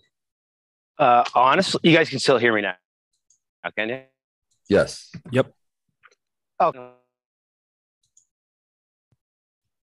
Well, we did. Now we don't hear you anymore. You muted yourself. Sorry, boys, technologically challenged. Yeah, sorry. So yeah, honestly, it's from my perspective, it seems very hard to find a company that has good microbes. Like I actually messaged Brandon to try to see if I could get his his formulas and his carbon based fertilizers down here. And it's my understanding you can't get them here yet. And I was trying to actually get Fish Brew. I hear Leighton Morrison talk about it a bunch, and he talks about using it for inoculants on compost and things like that. I think he used it for even for remediation. And I contacted them, and they told me they don't deal in Canada yet. So for us, it seems like it's hard to find a company like. And to be fair, maybe you guys are like the Americans. You guys are amazing at publicizing and blowing stuff up. Like the Super Bowl is amazing. You know what I mean? So it's like maybe a lot of that's hype, and no one's hyping as much in Canada. But the stuff that I'm interested in, that's like being almost marketed to me through some of these podcasts and stuff like that, like we can't. It doesn't seem to me like we can get access to that. If I could, I would love to use some of that stuff, but I really don't feel like it's available to me. And I don't feel like there's like, if I go to my local store, there's not really, it's a lot of salt-based fertilizer, and there's some dry amendments, and there's like some fish shit and stuff like that. But I don't feel like there's much for culture. Fish shit's just as good as the Fish Brew. I'll say that. If it's coming out and Fish Shit, the product, I've used it myself. I love it. Good microbes. I'll say basically any reputable microbe product that you can get in there. Not that all of them are going to be great, but in my experience, and I've seen a lot of other people use it with lots of success. And what I know about tilapia and their digestive system and what they're being fed, their microbe, and the reason that the Fish Brew is so popular as well, the aquatic microbiome is much more diverse and much broader than the land-based, I guess, from what the researchers are pointing out. So like aquaponic grows and people that use these inputs have more diverse microbes in their soil. Now, is that always going to be for the good? Up for debate. Some people want a more diverse microbiome because let's say, X, Y, or Z happens, then if they have that specific microbe, that niche little microbe that can release something to the plant that it needs, whether it's water or a nutrient or whatever, helping it work in a dry pocket. Like there's all these weird little niche things that different microbes can do. Having a diverse amount, you're more likely to have maybe that one who can step up in that moment. But there's also something to be said about having like a good troop of, ones that specifically are like trichoderma is good for fighting off a bunch of things. And one that I think is available in Canada is Recharge, which Seed Person 1 just asked a question about Recharge related. I'll talk a little bit about general Recharge, but theirs is actually related to another Real Growers product, the Grow Dots time release fertilizer. And they're saying that it works with in tandem with Recharge. And Recharge is kind of like a dry powdered microbe consortium of sorts, where they've got a mix of a bunch of different things, from I think mycorrhizal to trichoderma, and a cocktail of things that they found to be beneficial. I think there's like B vitamins and stuff in there. Even I think Spartan might know a little bit more. I could probably pull up the label and give you. There's the amino acids. There's a sugar source. I think it's brown sugar. There's no, I'm drawing blanks. Where you said the microbe consortium. The one that I like the best is they have a trichoderma and a Bacillus subtilis combo, which has been shown to help with resistance to PM, which is fucking cool for outdoor stuff. It's not like any future, it's no proof thing, but it does help, I guess. I'm seeing Bacillus, Megatherium, kelp, molasses, humic acid. And then that's the big one. The humic and fumic fulvic acids in there is going to help make any nutrient you have in there kind of help chelate it, help it make it more plant available. And you guys are saying that is available in Canada? I'm pretty sure he went through the. Canada. Okay. Oh, yeah. Okay. Like I'll take a look tonight, because I never heard of Recharge before. But if that's something that's available to me, and you guys are saying it has, you're saying it has a consortium. Yeah, well, I as long as it's like I kind of try to do like living soil probiotic like myself. Like I don't like not super hard and set on it. Like I don't really add bottled nutrients per se, but as long as it's like organic based, I have no problem using that as an input. And I'd love to land a host of beneficial organisms in there for sure.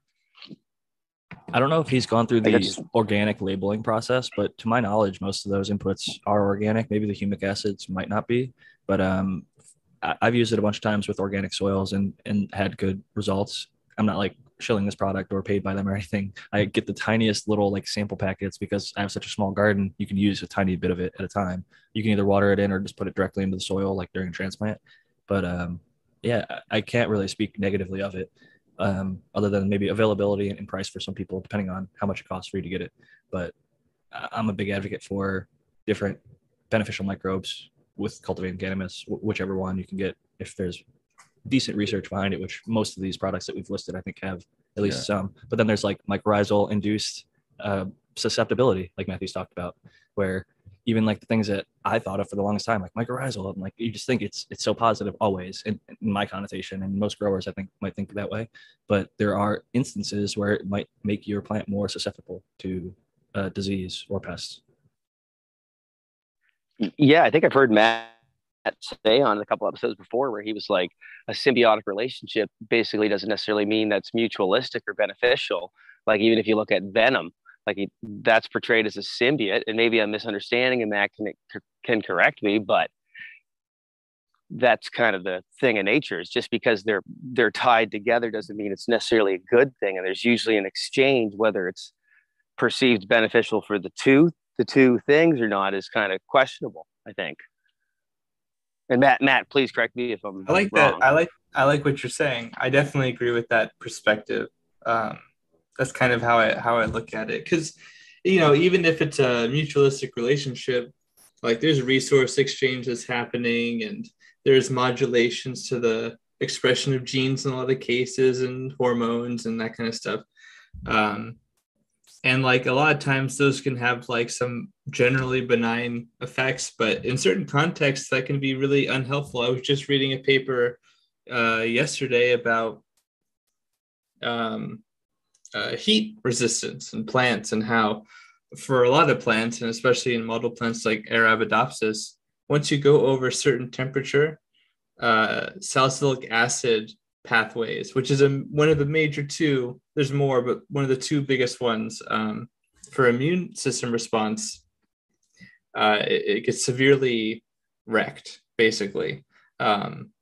So like in some cases that's going to override your biology, for example, or vice versa, or sometimes even the good guys don't play nice together. That's the other thing. So you got to know. I think diversity is usually, it can trend towards good, but there might be a way to optimize that diversity.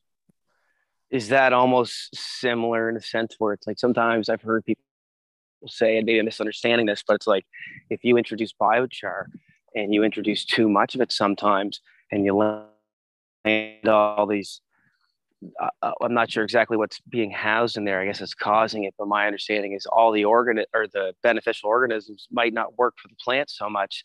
They might just house up on the biochar, and they're quite satisfied just to stay there and not really work for you anymore and not really benefit your plant. They just kind of come in there, and almost, if you overdo it, it's almost detriment. I don't know. And please correct me if I'm wrong too. I actually don't know. It could be. Like the thing is that usually, well, I guess it gets to another layer of complexity, right? Because a lot of these microbes, whether they're a parasite, so mostly negative interaction, or like a beneficial, a mutualist, a mostly positive interaction, a lot of times they're like obligate in some way. Like they have to, like a big part of their life cycle is like geared towards this. But sometimes they're kind of like, they could take it or leave it. They're facultative. And,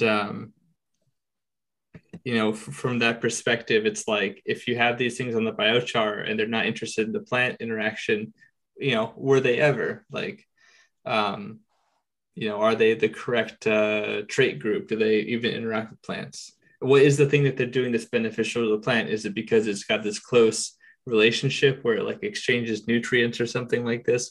Or is it kind of like doing good stuff around the plant, and then that helps the plant out, right? Like what is the level of intimacy of that relationship? So there's a bunch of beneficials out there that are beneficial not because they have a close relationship with the plant, but because they do things that help out the plant kind of indirectly. I think there's still, I don't want to say the jury's out on biochar, but there's still a lot of still a lot to be seen on what is the correct application. And like you're saying, is what's the over application, what's the under application, what, there's a lot of still what ifs. People are like the organics. I love the organic side of things because people just say, fuck it, I'm going to do it. And then we have some of that going on. And, citizen scientists, right? They're trying to figure it out on their own. And it's fun to do that. But at the same time, we can't really draw much from that other than, I guess we could say anecdotally, we know that, this, and this. I can grow in 1/3 biochar. Yeah. So somebody will push it, right? Like the maximum. It's going to be it's something that we're going to find out. That's what makes this shit so exciting is we're on kind of the cutting edge of it. We're playing with all this stuff. I will say I've seen bad biochar or like stuff that's not charged or basically just like charcoal or burnt wood. It has to be burnt in a certain type of way. They make these little cans that I think it has to like have oxygen or not oxygen available in the environment. I can't remember which one it is, but if you look into it, there's a certain way that you have to burn the wood. You can't just like go take firewood out of a campfire. I like to say that you remember, I don't know if you can burn a lot of firewood, but you know how sometimes when you have the firewood and the little things flake off and it's almost glass-like, it's super light and it's, I don't know, it's hard to describe other than it's like a crystalline resin. Not resin, it's like chunks of the wood, but it just never burned all the way through. It's just all like black, and then when you go to pick it up, it doesn't feel like wood because it's like feels like nothing, no weight. And that's more of what your biochar should be like, that kind of material. I know what you're talking about now. Yeah, it's like it's towards the bottom usually where it's not getting a lot of oxygen, and it's just like it doesn't burn all the way through, and you're just left with like this shell of wood or something. It almost feels like a hollow bone or something. Yeah. And then the reason I say it reminds me of glass is if you hit them together, it sounds almost like glass. I was almost wondering if it could have been crystallized resin when you're talking about that, because I have seen it where it gets like a hard, literally glass-looking chunk, and maybe there was some resin in the wood that when it struck heat just sheened over or something like that. Yeah, that would. But the general wood itself kind of has that weird texture, and I've never thought of to knock them together. But yeah, bonfires are definitely interesting, and biochar can be really good. Like if you run it through a compost pile first, I think that you're pretty confident that it's going to be inoculated with your local compost and the microbes that are within that. And it might break it down a little bit more to make it, more available if it's going to break down at all. Maybe you're using it for aeration or just the, motel for the microbes, like I've heard some people describe it as. But it's definitely an interesting one. Jack. That right there is important. Inoculate it. If you have a known source, like if you had some recharge or you had something that's a known beneficial to the plant microbe, labs, you can make that. You can look that up on YouTube. There's a million videos on how to make some lactobacillus. And then soak your biochar in that. That way it's going to establish, and that you got some good microbes there, right? And then apply that. If you don't have some kind of microbe source there, it's going to kind of suck away the ones in the soil. They're going to kind of run to it, and that might cause some issues for a while until they can repopulate. So I would definitely inoculate it first. A lot of these biochar products come pre-inoculated now, though. I will say, not to skip over or go back too far, but when we were talking about the beneficials like microbes, We Nerd DWC, who I believe is a Canadian, I could be wrong on that, says, I use Aquascape pond bennies. So like for pond beneficial microbes. And he says way cheaper and also probably available in Canada. So just a note there, JP. Oh, if you're curious about that one. And then we've got Georgia Grow Guy says, don't beneficials shit all over your plants? Do you need to wash them before harvest? Now he's talking about beneficial insects, not beneficial microbes, but even beneficial microbes would have some effect. I've seen people say it for both. I've seen people even mention that for microbes. Yeah, like it gets on the, phyllosphere, I think is what it's called, above the plant. And so the microbes go from the soil up the stalk, around the leaves, and especially some people foliar right on to the plant. So they're going to be on there as well. And how long do they stick around? How potentially dangerous are they? Is it better to have them, nothing, or potentially risky ones? I'll pass that to Matthew and let you answer both for insects. Insects first, I think, because the answer when you first told me kind of surprised me. And then second, you can go into the actual like microbes. Yeah. So there's a lot of research that goes into biocontrols and their licensure and your ability to use them. Commercial ones, right? Anyways, I mean, certainly you could like find a couple ladybugs or something like that and put them in your garden. But, and a big part of that, there's two really important things. Of course, after the fact that they're actually very aggressive towards a particular target, that's an agricultural pest. Usually people are looking for them to be limited in scope, because that makes them like, less likely to attack other things that are non-targets, maybe even important to the environment. That's for microbes or for other beneficials. The other one is, of course, if they're going to have some sort of negative effect to your own crop. Usually when we're thinking about this, we're thinking of like Dicyphus is a hemipteran. So it is a sapsucker, or it's from the sapsucker group, but there are some predatory ones out there. And sometimes they'll go after like fruits. And so you'll get a little bit of premature fruit drop and things like that in certain crops. And that's not so, not a huge amount compared to what they're killing, but, it's a factor and people know about it. I bring all of this up to say that, obviously public health is an important part of that as well. And there aren't any biocontrols that have these sorts of negative effects. And even in the case of like with cannabis, because most predatory like insects or even like the mites, it sounds weird to say. I mean, it's just some arcane esoterica about their physiology, but like it's usually like insects tend to they volatilize off part of their what we would use like as excrement. So like we have solid and liquid, right? So they have, if they do have any, there will be a solid and a liquid component, and they don't do it the way that we do. And as far as the mites, which I think are a lot more common, especially in cannabis, like the cucumbers and Swerskii and Persimmons and that kind of a thing, they actually produce these like crystals. I know it sounds weird to say it like that. And like nitrogenous like volatilizations that they don't pass any sort of pathogens, and they're very extensively looked at to see if they could actually do something like that. There's no example of that I'm familiar with, because I have asked this question of many people and apparently it doesn't really exist. But I will say this though, I did, and I've shared it on Cheap Home Grow in the past, that there was a paper that I read about how people who were applying biocontrols, I think this was in the Netherlands, or it might have been in... it was the Netherlands, the greenhouse study where they have like the allergy. Yes, that's right. Good memory. So these people who were applying them, some people had a sensitive reaction to them. Some people developed antibodies to the fragments, I guess you could say, from maybe the brand that they were applying and other things like that, but had no symptoms of anything. Some people had like a hay fever reaction, if I remember correctly.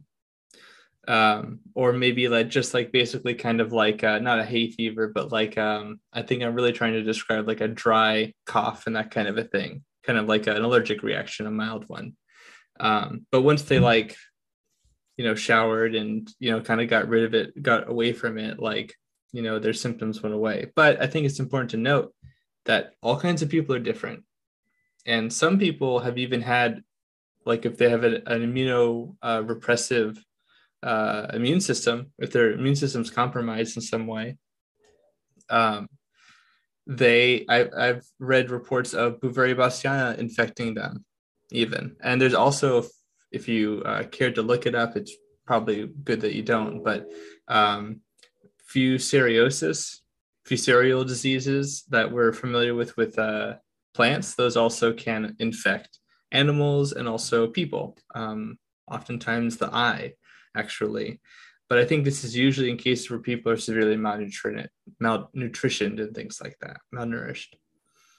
So, and also on that note, with like microbes, aspergillosis is a big concern that I've become more aware of thanks to people like Kevin McKernan or Medicinal Genomics.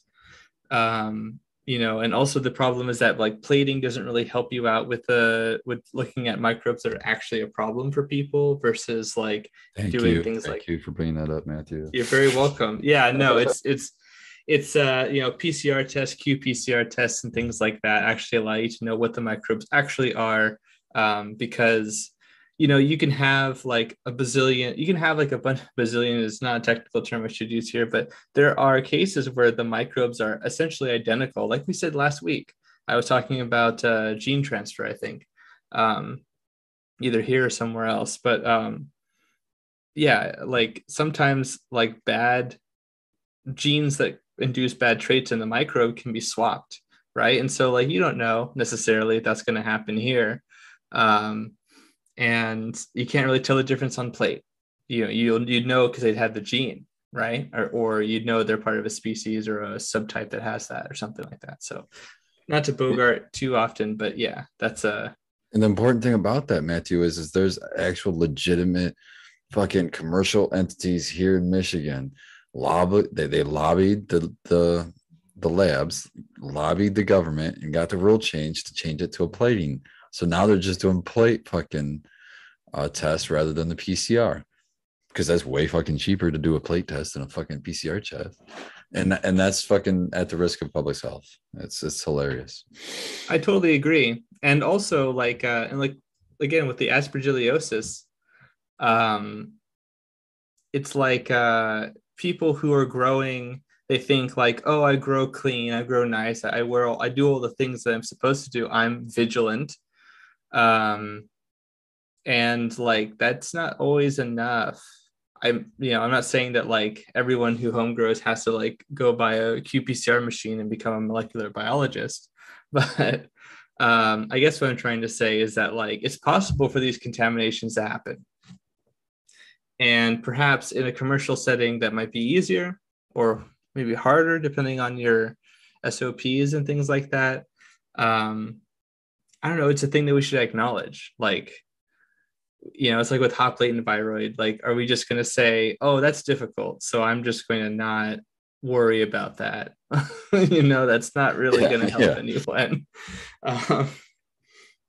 But then again, how many people are dying of aspergillosis because of cannabis, or how many people are getting even affected? Like, I don't know how much of that research is going on. And it'd be nice to see some of that, I guess, to really know. I look pretty hard, and I've only seen maybe 1 or 2 cases of that actually happening. And the person was extremely, this is unfortunate. They should have gotten clean cannabis medicine and not been exposed to it, but they were extremely impacted. Yeah, they were pre-existing condition, I guess, is like the new term that floats around. They had a bunch of conditions that made their health, their immune system was compromised. They had a lot of lung problems already. So when they were not smoking, they were vaporizing on top of it, which there is a distinction. Some of these things actually do get burnt off when you smoke it. Some of them don't. But vaporization does not get hot enough to burn any of the stuff off, especially aspergillus. And aspergillus is extremely dangerous to those types of populations. I don't know what it would be like to someone like me who's young and fairly healthy. I've smoked white powdery mildew. Like, unfortunately, it tastes disgusting. At the end of the day, it wasn't pleasant for me, but like it got my wife super sick. She threw up and had a headache for multiple days. But like Matthew and I smoked the same thing, and neither of us really had a crazy reaction other than just like, oh, I guess that's kind of gross. Like, I don't want to smoke any more of that shit. So, but with that said, not the best note to end on for Spartan Grown, but I want to pass it to Spartan so you can get your final thoughts and shout it in before you have to take care of the dogs and get ready for the Michigan Bros Grow Show. Man, I swear they can fucking they know your little cadence when you say it, because they both just got up and they're standing right here getting ready to go out this door. But no, shout out, guys. It's always awesome hanging with everybody. And shout out chat. Chat was pretty fucking popping today. And I saw a lot of new faces, even more after I'd already mentioned it earlier. More popped in and said hello. So that's great. People, feel free to use that chat. We use it ourselves a lot to help drive these shows. And that's why we're here. And that's what we enjoy, going out and even maybe bumping into you out at these events and stuff like I went to today. So you can follow me over in about 15 minutes to the Michigan Bros Grow Show. It's our 3rd year anniversary, so that ought to be a pretty cool show. Several different groups of us were at different events. So it's going to be fun just for me to catch up and see how their events went as opposed to the one I went to. And it'll be cool to just hear about everybody's day. So see you guys over there. Much love. And yeah, I'll be over there in about 15 minutes. Peace out, Spartan. Congrats on the anniversary there. Yeah, thanks, man. Growers love. It goes by fast when you're not even thinking about it. And they're saying 3 years. I'm like, damn, 3 years already. It's amazing, man. It's been a great ride. I've been enjoying. I always joke that I'm a super fan of the Michigan Bros Grow Show. I've listened and watched all the podcasts, and I've seen your guys' journeys, and it's really incredible to watch where all of you have come. Like seeing yourself, seeing Red, seeing I'll forget too many names, but Man Dan and the host Sequence and my boy Skilbo. There's just so many good people over there. I literally cannot wait till I get out to Michigan because I know I'm gonna have a great time. Yeah, man, it's like a big family, man, and we just try to include everybody, and it grows. You know, if you just come at it with love, it just seems to work out. It might not be the best thing in the world or the most fancy thing, but to me, it's where I want to be. You guys are growing dank. I got one question before you go. That's Michigan related. What is that Y city? It looks like Y is plenty or something. Yes, plenty. Ypsilanti. I actually lived there Ypsilanti. for a while. Yep, Ypsilanti over there by Ann Arbor. Yeah, that's my old stomping grounds. Not quite the best reputation anymore. In fact, they call it Little Detroit. So tells you something. It's where Domino's Pizza started. Apparently, I was watching some documentaries. Yes. Yep. Oh well, there you go. That explains a lot. Yeah, there you go. That tells you. Yeah, that tells you. 30 minutes or less. All right, guys. We'll see you later. And I got to get out of here. I got to go bathroom myself. All right. Have a good one, Spartan. Growers love. Peace out, Spartan. Always great having Spartan on. Amazing dude. Pleasure to have him on this panel. And it's cool to see that the Michigan Bros Grow Show is coming up to their 3 years. We passed it a little while ago. They were one of the shows that was inspired by the old host of the Sheep Home Grow, Shane. Shout out to him. He did an amazing job getting myself and so many others, Spartan, everybody on this panel.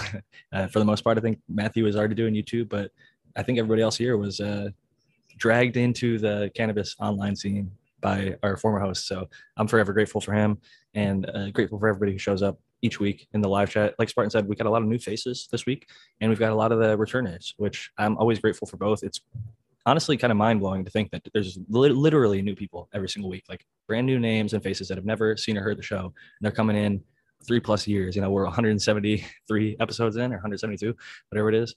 And I'm still having a great time doing this. I really enjoy everybody's company, and I'm thankful for all you guys on the panel. So with that said, I want to pass it to Noah the Grower and just get a little update, see how you're doing over there. I know that sometimes you show off the garden at this time of the show, and even if you're not in there, just love to hear how's life in the garden going. Life in the garden is going good. I got one of my plants I got to harvest tomorrow, my overflow. I probably could have done it today, but I'm going to do that. And I got to flip a couple more plants in there underneath that light, take some clones. So the next 24, 48 hours, they're going to be, that's where the work comes. But if you want to be a cannabis farmer, sometimes you have to be cannabis farming. So I got that on my plate, and it's kind of peaceful for me. You know, I would just usually listen to podcasts and just chill and get into a groove. And I'm pretty good at going through and doing it and getting everything ready. So yeah, that's pretty much where I'm at. I got some new stuff coming out of my bedroom, and I actually have been just kind of so busy I haven't even posted Instagram in like the last month or so. I need to do that. Maybe I'll take a picture of this overflow and post it before I harvest it tomorrow. Yeah, that's pretty much what I'm doing right now. And I am thinking about walking out there right now. I'm watching my dog here, but I am going to go out there, I think, here in a few minutes. So. Cool stuff, man. Well, whenever you do get in there, I'll make sure to spotlight you. And Tao, Sweet. Anything crazy going on in New York during 710? You're stuck on mute. Yeah, no, I didn't. Not that I know of. I really didn't.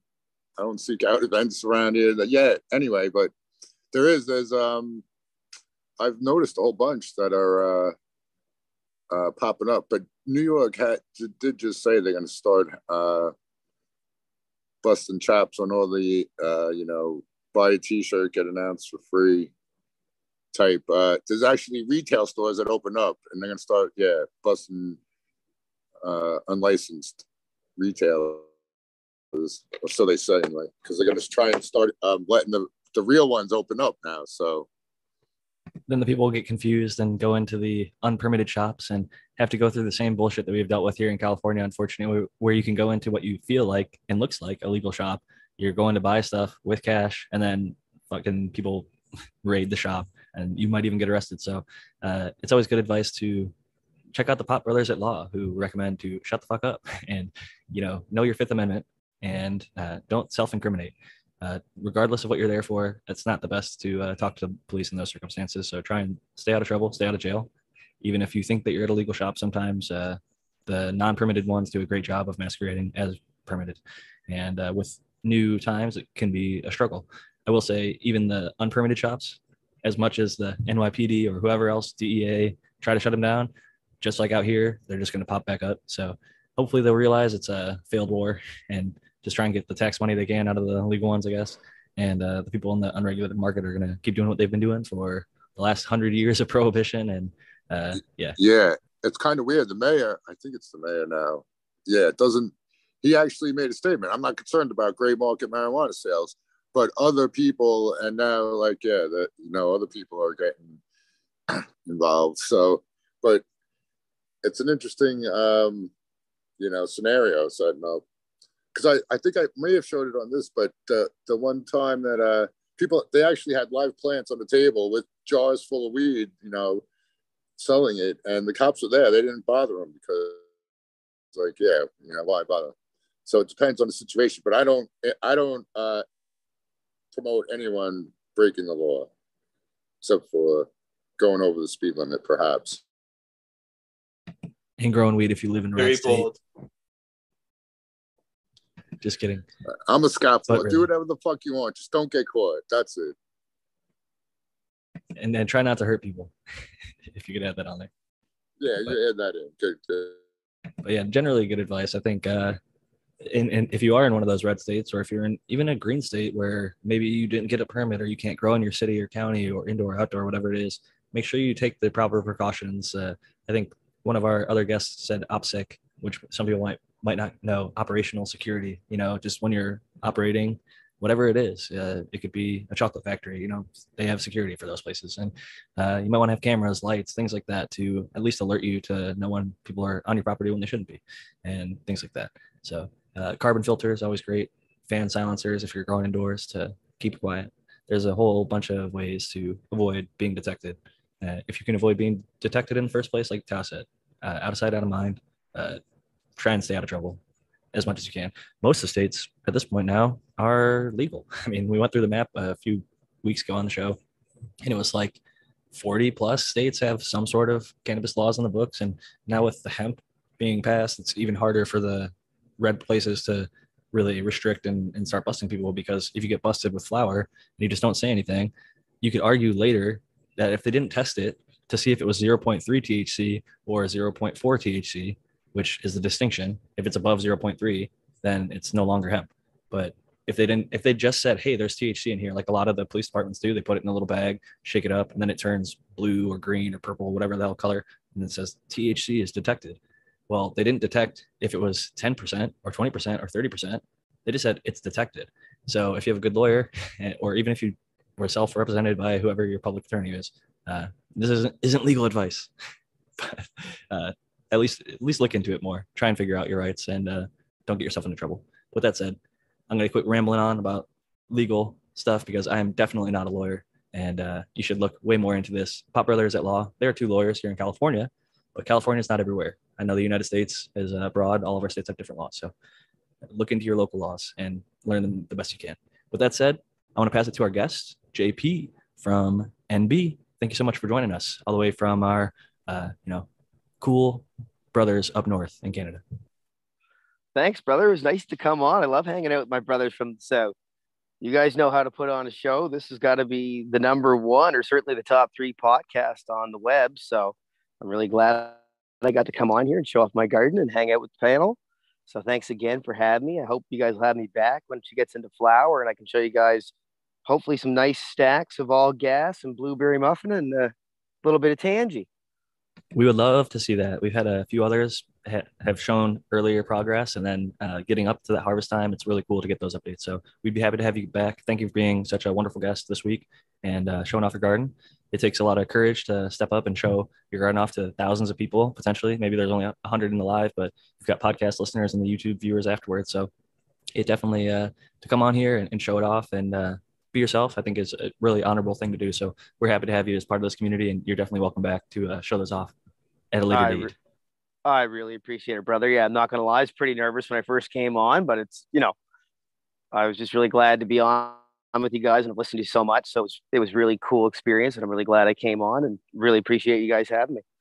Well, we're humbled. I know that we're definitely not the top 3 podcast in general, maybe in like the very small niche indoor cheap home grow space. And I don't even know if that's true. There's so many good shows out there, but we're very humbled and honored and flattered by all the, positive feedback we've gotten from many of our listeners and now recently guests.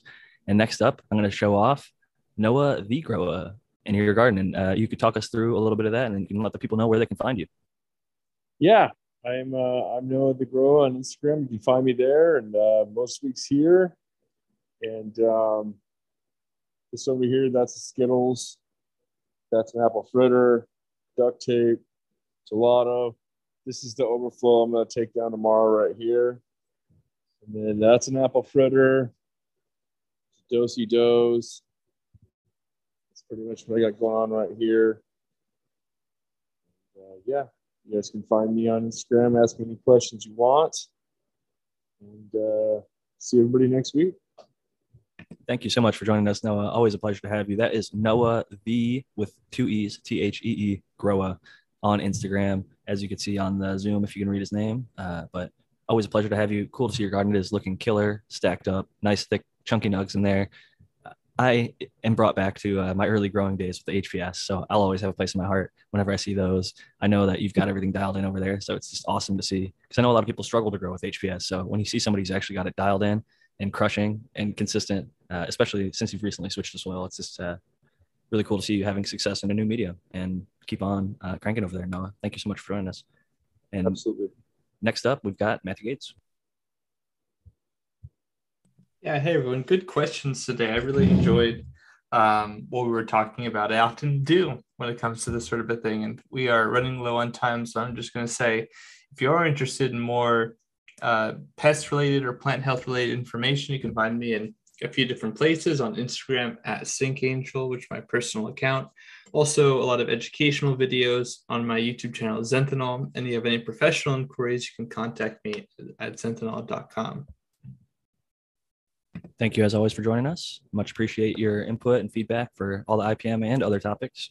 It's great to have you this week and all weeks that we get to have you with us. And next up, last and certainly not least, the American One. Jack, thanks for hosting as always. And JP and Noah the Grower, your plants are looking awesome. Thanks for sharing. Matthew Gates, always good to hear you. And thanks for your contributions as always with the pest management. And shout out to everyone in chat. I'm the American One, and you all know where to find me. And we'll catch you next week. There. Cheers, Tao. Thanks, brother. Much love, Tao. That's the American One _ Achenes, ACHENES on the Instagram. You can find them at the American One on YouTube. Always great having you, Tao. I still enjoy the Amy Aces. I'm coming down to my last few nugs, at least in one of the jars. I think I might have another jar tucked somewhere in the back of the Kirador, but enjoying that smoke still to this day. Always appreciate getting to grow out some of my homies' gear and check it out. If you want to find me, I'm on Instagram at Jack Greenstock, just like this logo shows. I'm also Jack _Greenstock is my backup account over there. I'm also on Twitter as Jack _Greenstock and Cannabis, Jack Greenstock. Last, if you don't have social media and you'd like to get in contact with me, Jack Greenstock47 at gmail.com. And if you'd like a copy of the book, I just renewed my website for a year, 50strains.com, 50 STRAINS.com, not 50 shades, like 50 Shades of Gray. It's kind of a take on that name, but this is cannabis related, highlighting 50 strains of cannabis. If you haven't already heard about it, I'm sure most of you guys have. But for any of the new listeners out there, if you'd like a copy of that book, check out 50strains.com. I've got more information on there. You can order it both in the US and internationally. So thank you everybody for listening, both live and the podcast people afterwards. Can't stress how much I appreciate all the positive feedback and even the constructive criticism, like letting us know that you guys can't hear Spartan. I want to make sure that everybody can hear him. So really appreciate that. And we look forward to seeing you all next week. For Dr. MJ, I'll say growers love everyone. And for Jack Greenstock, I'll sign out and see you all next week. Growers love. Cheers, Jack. Growers love, guys.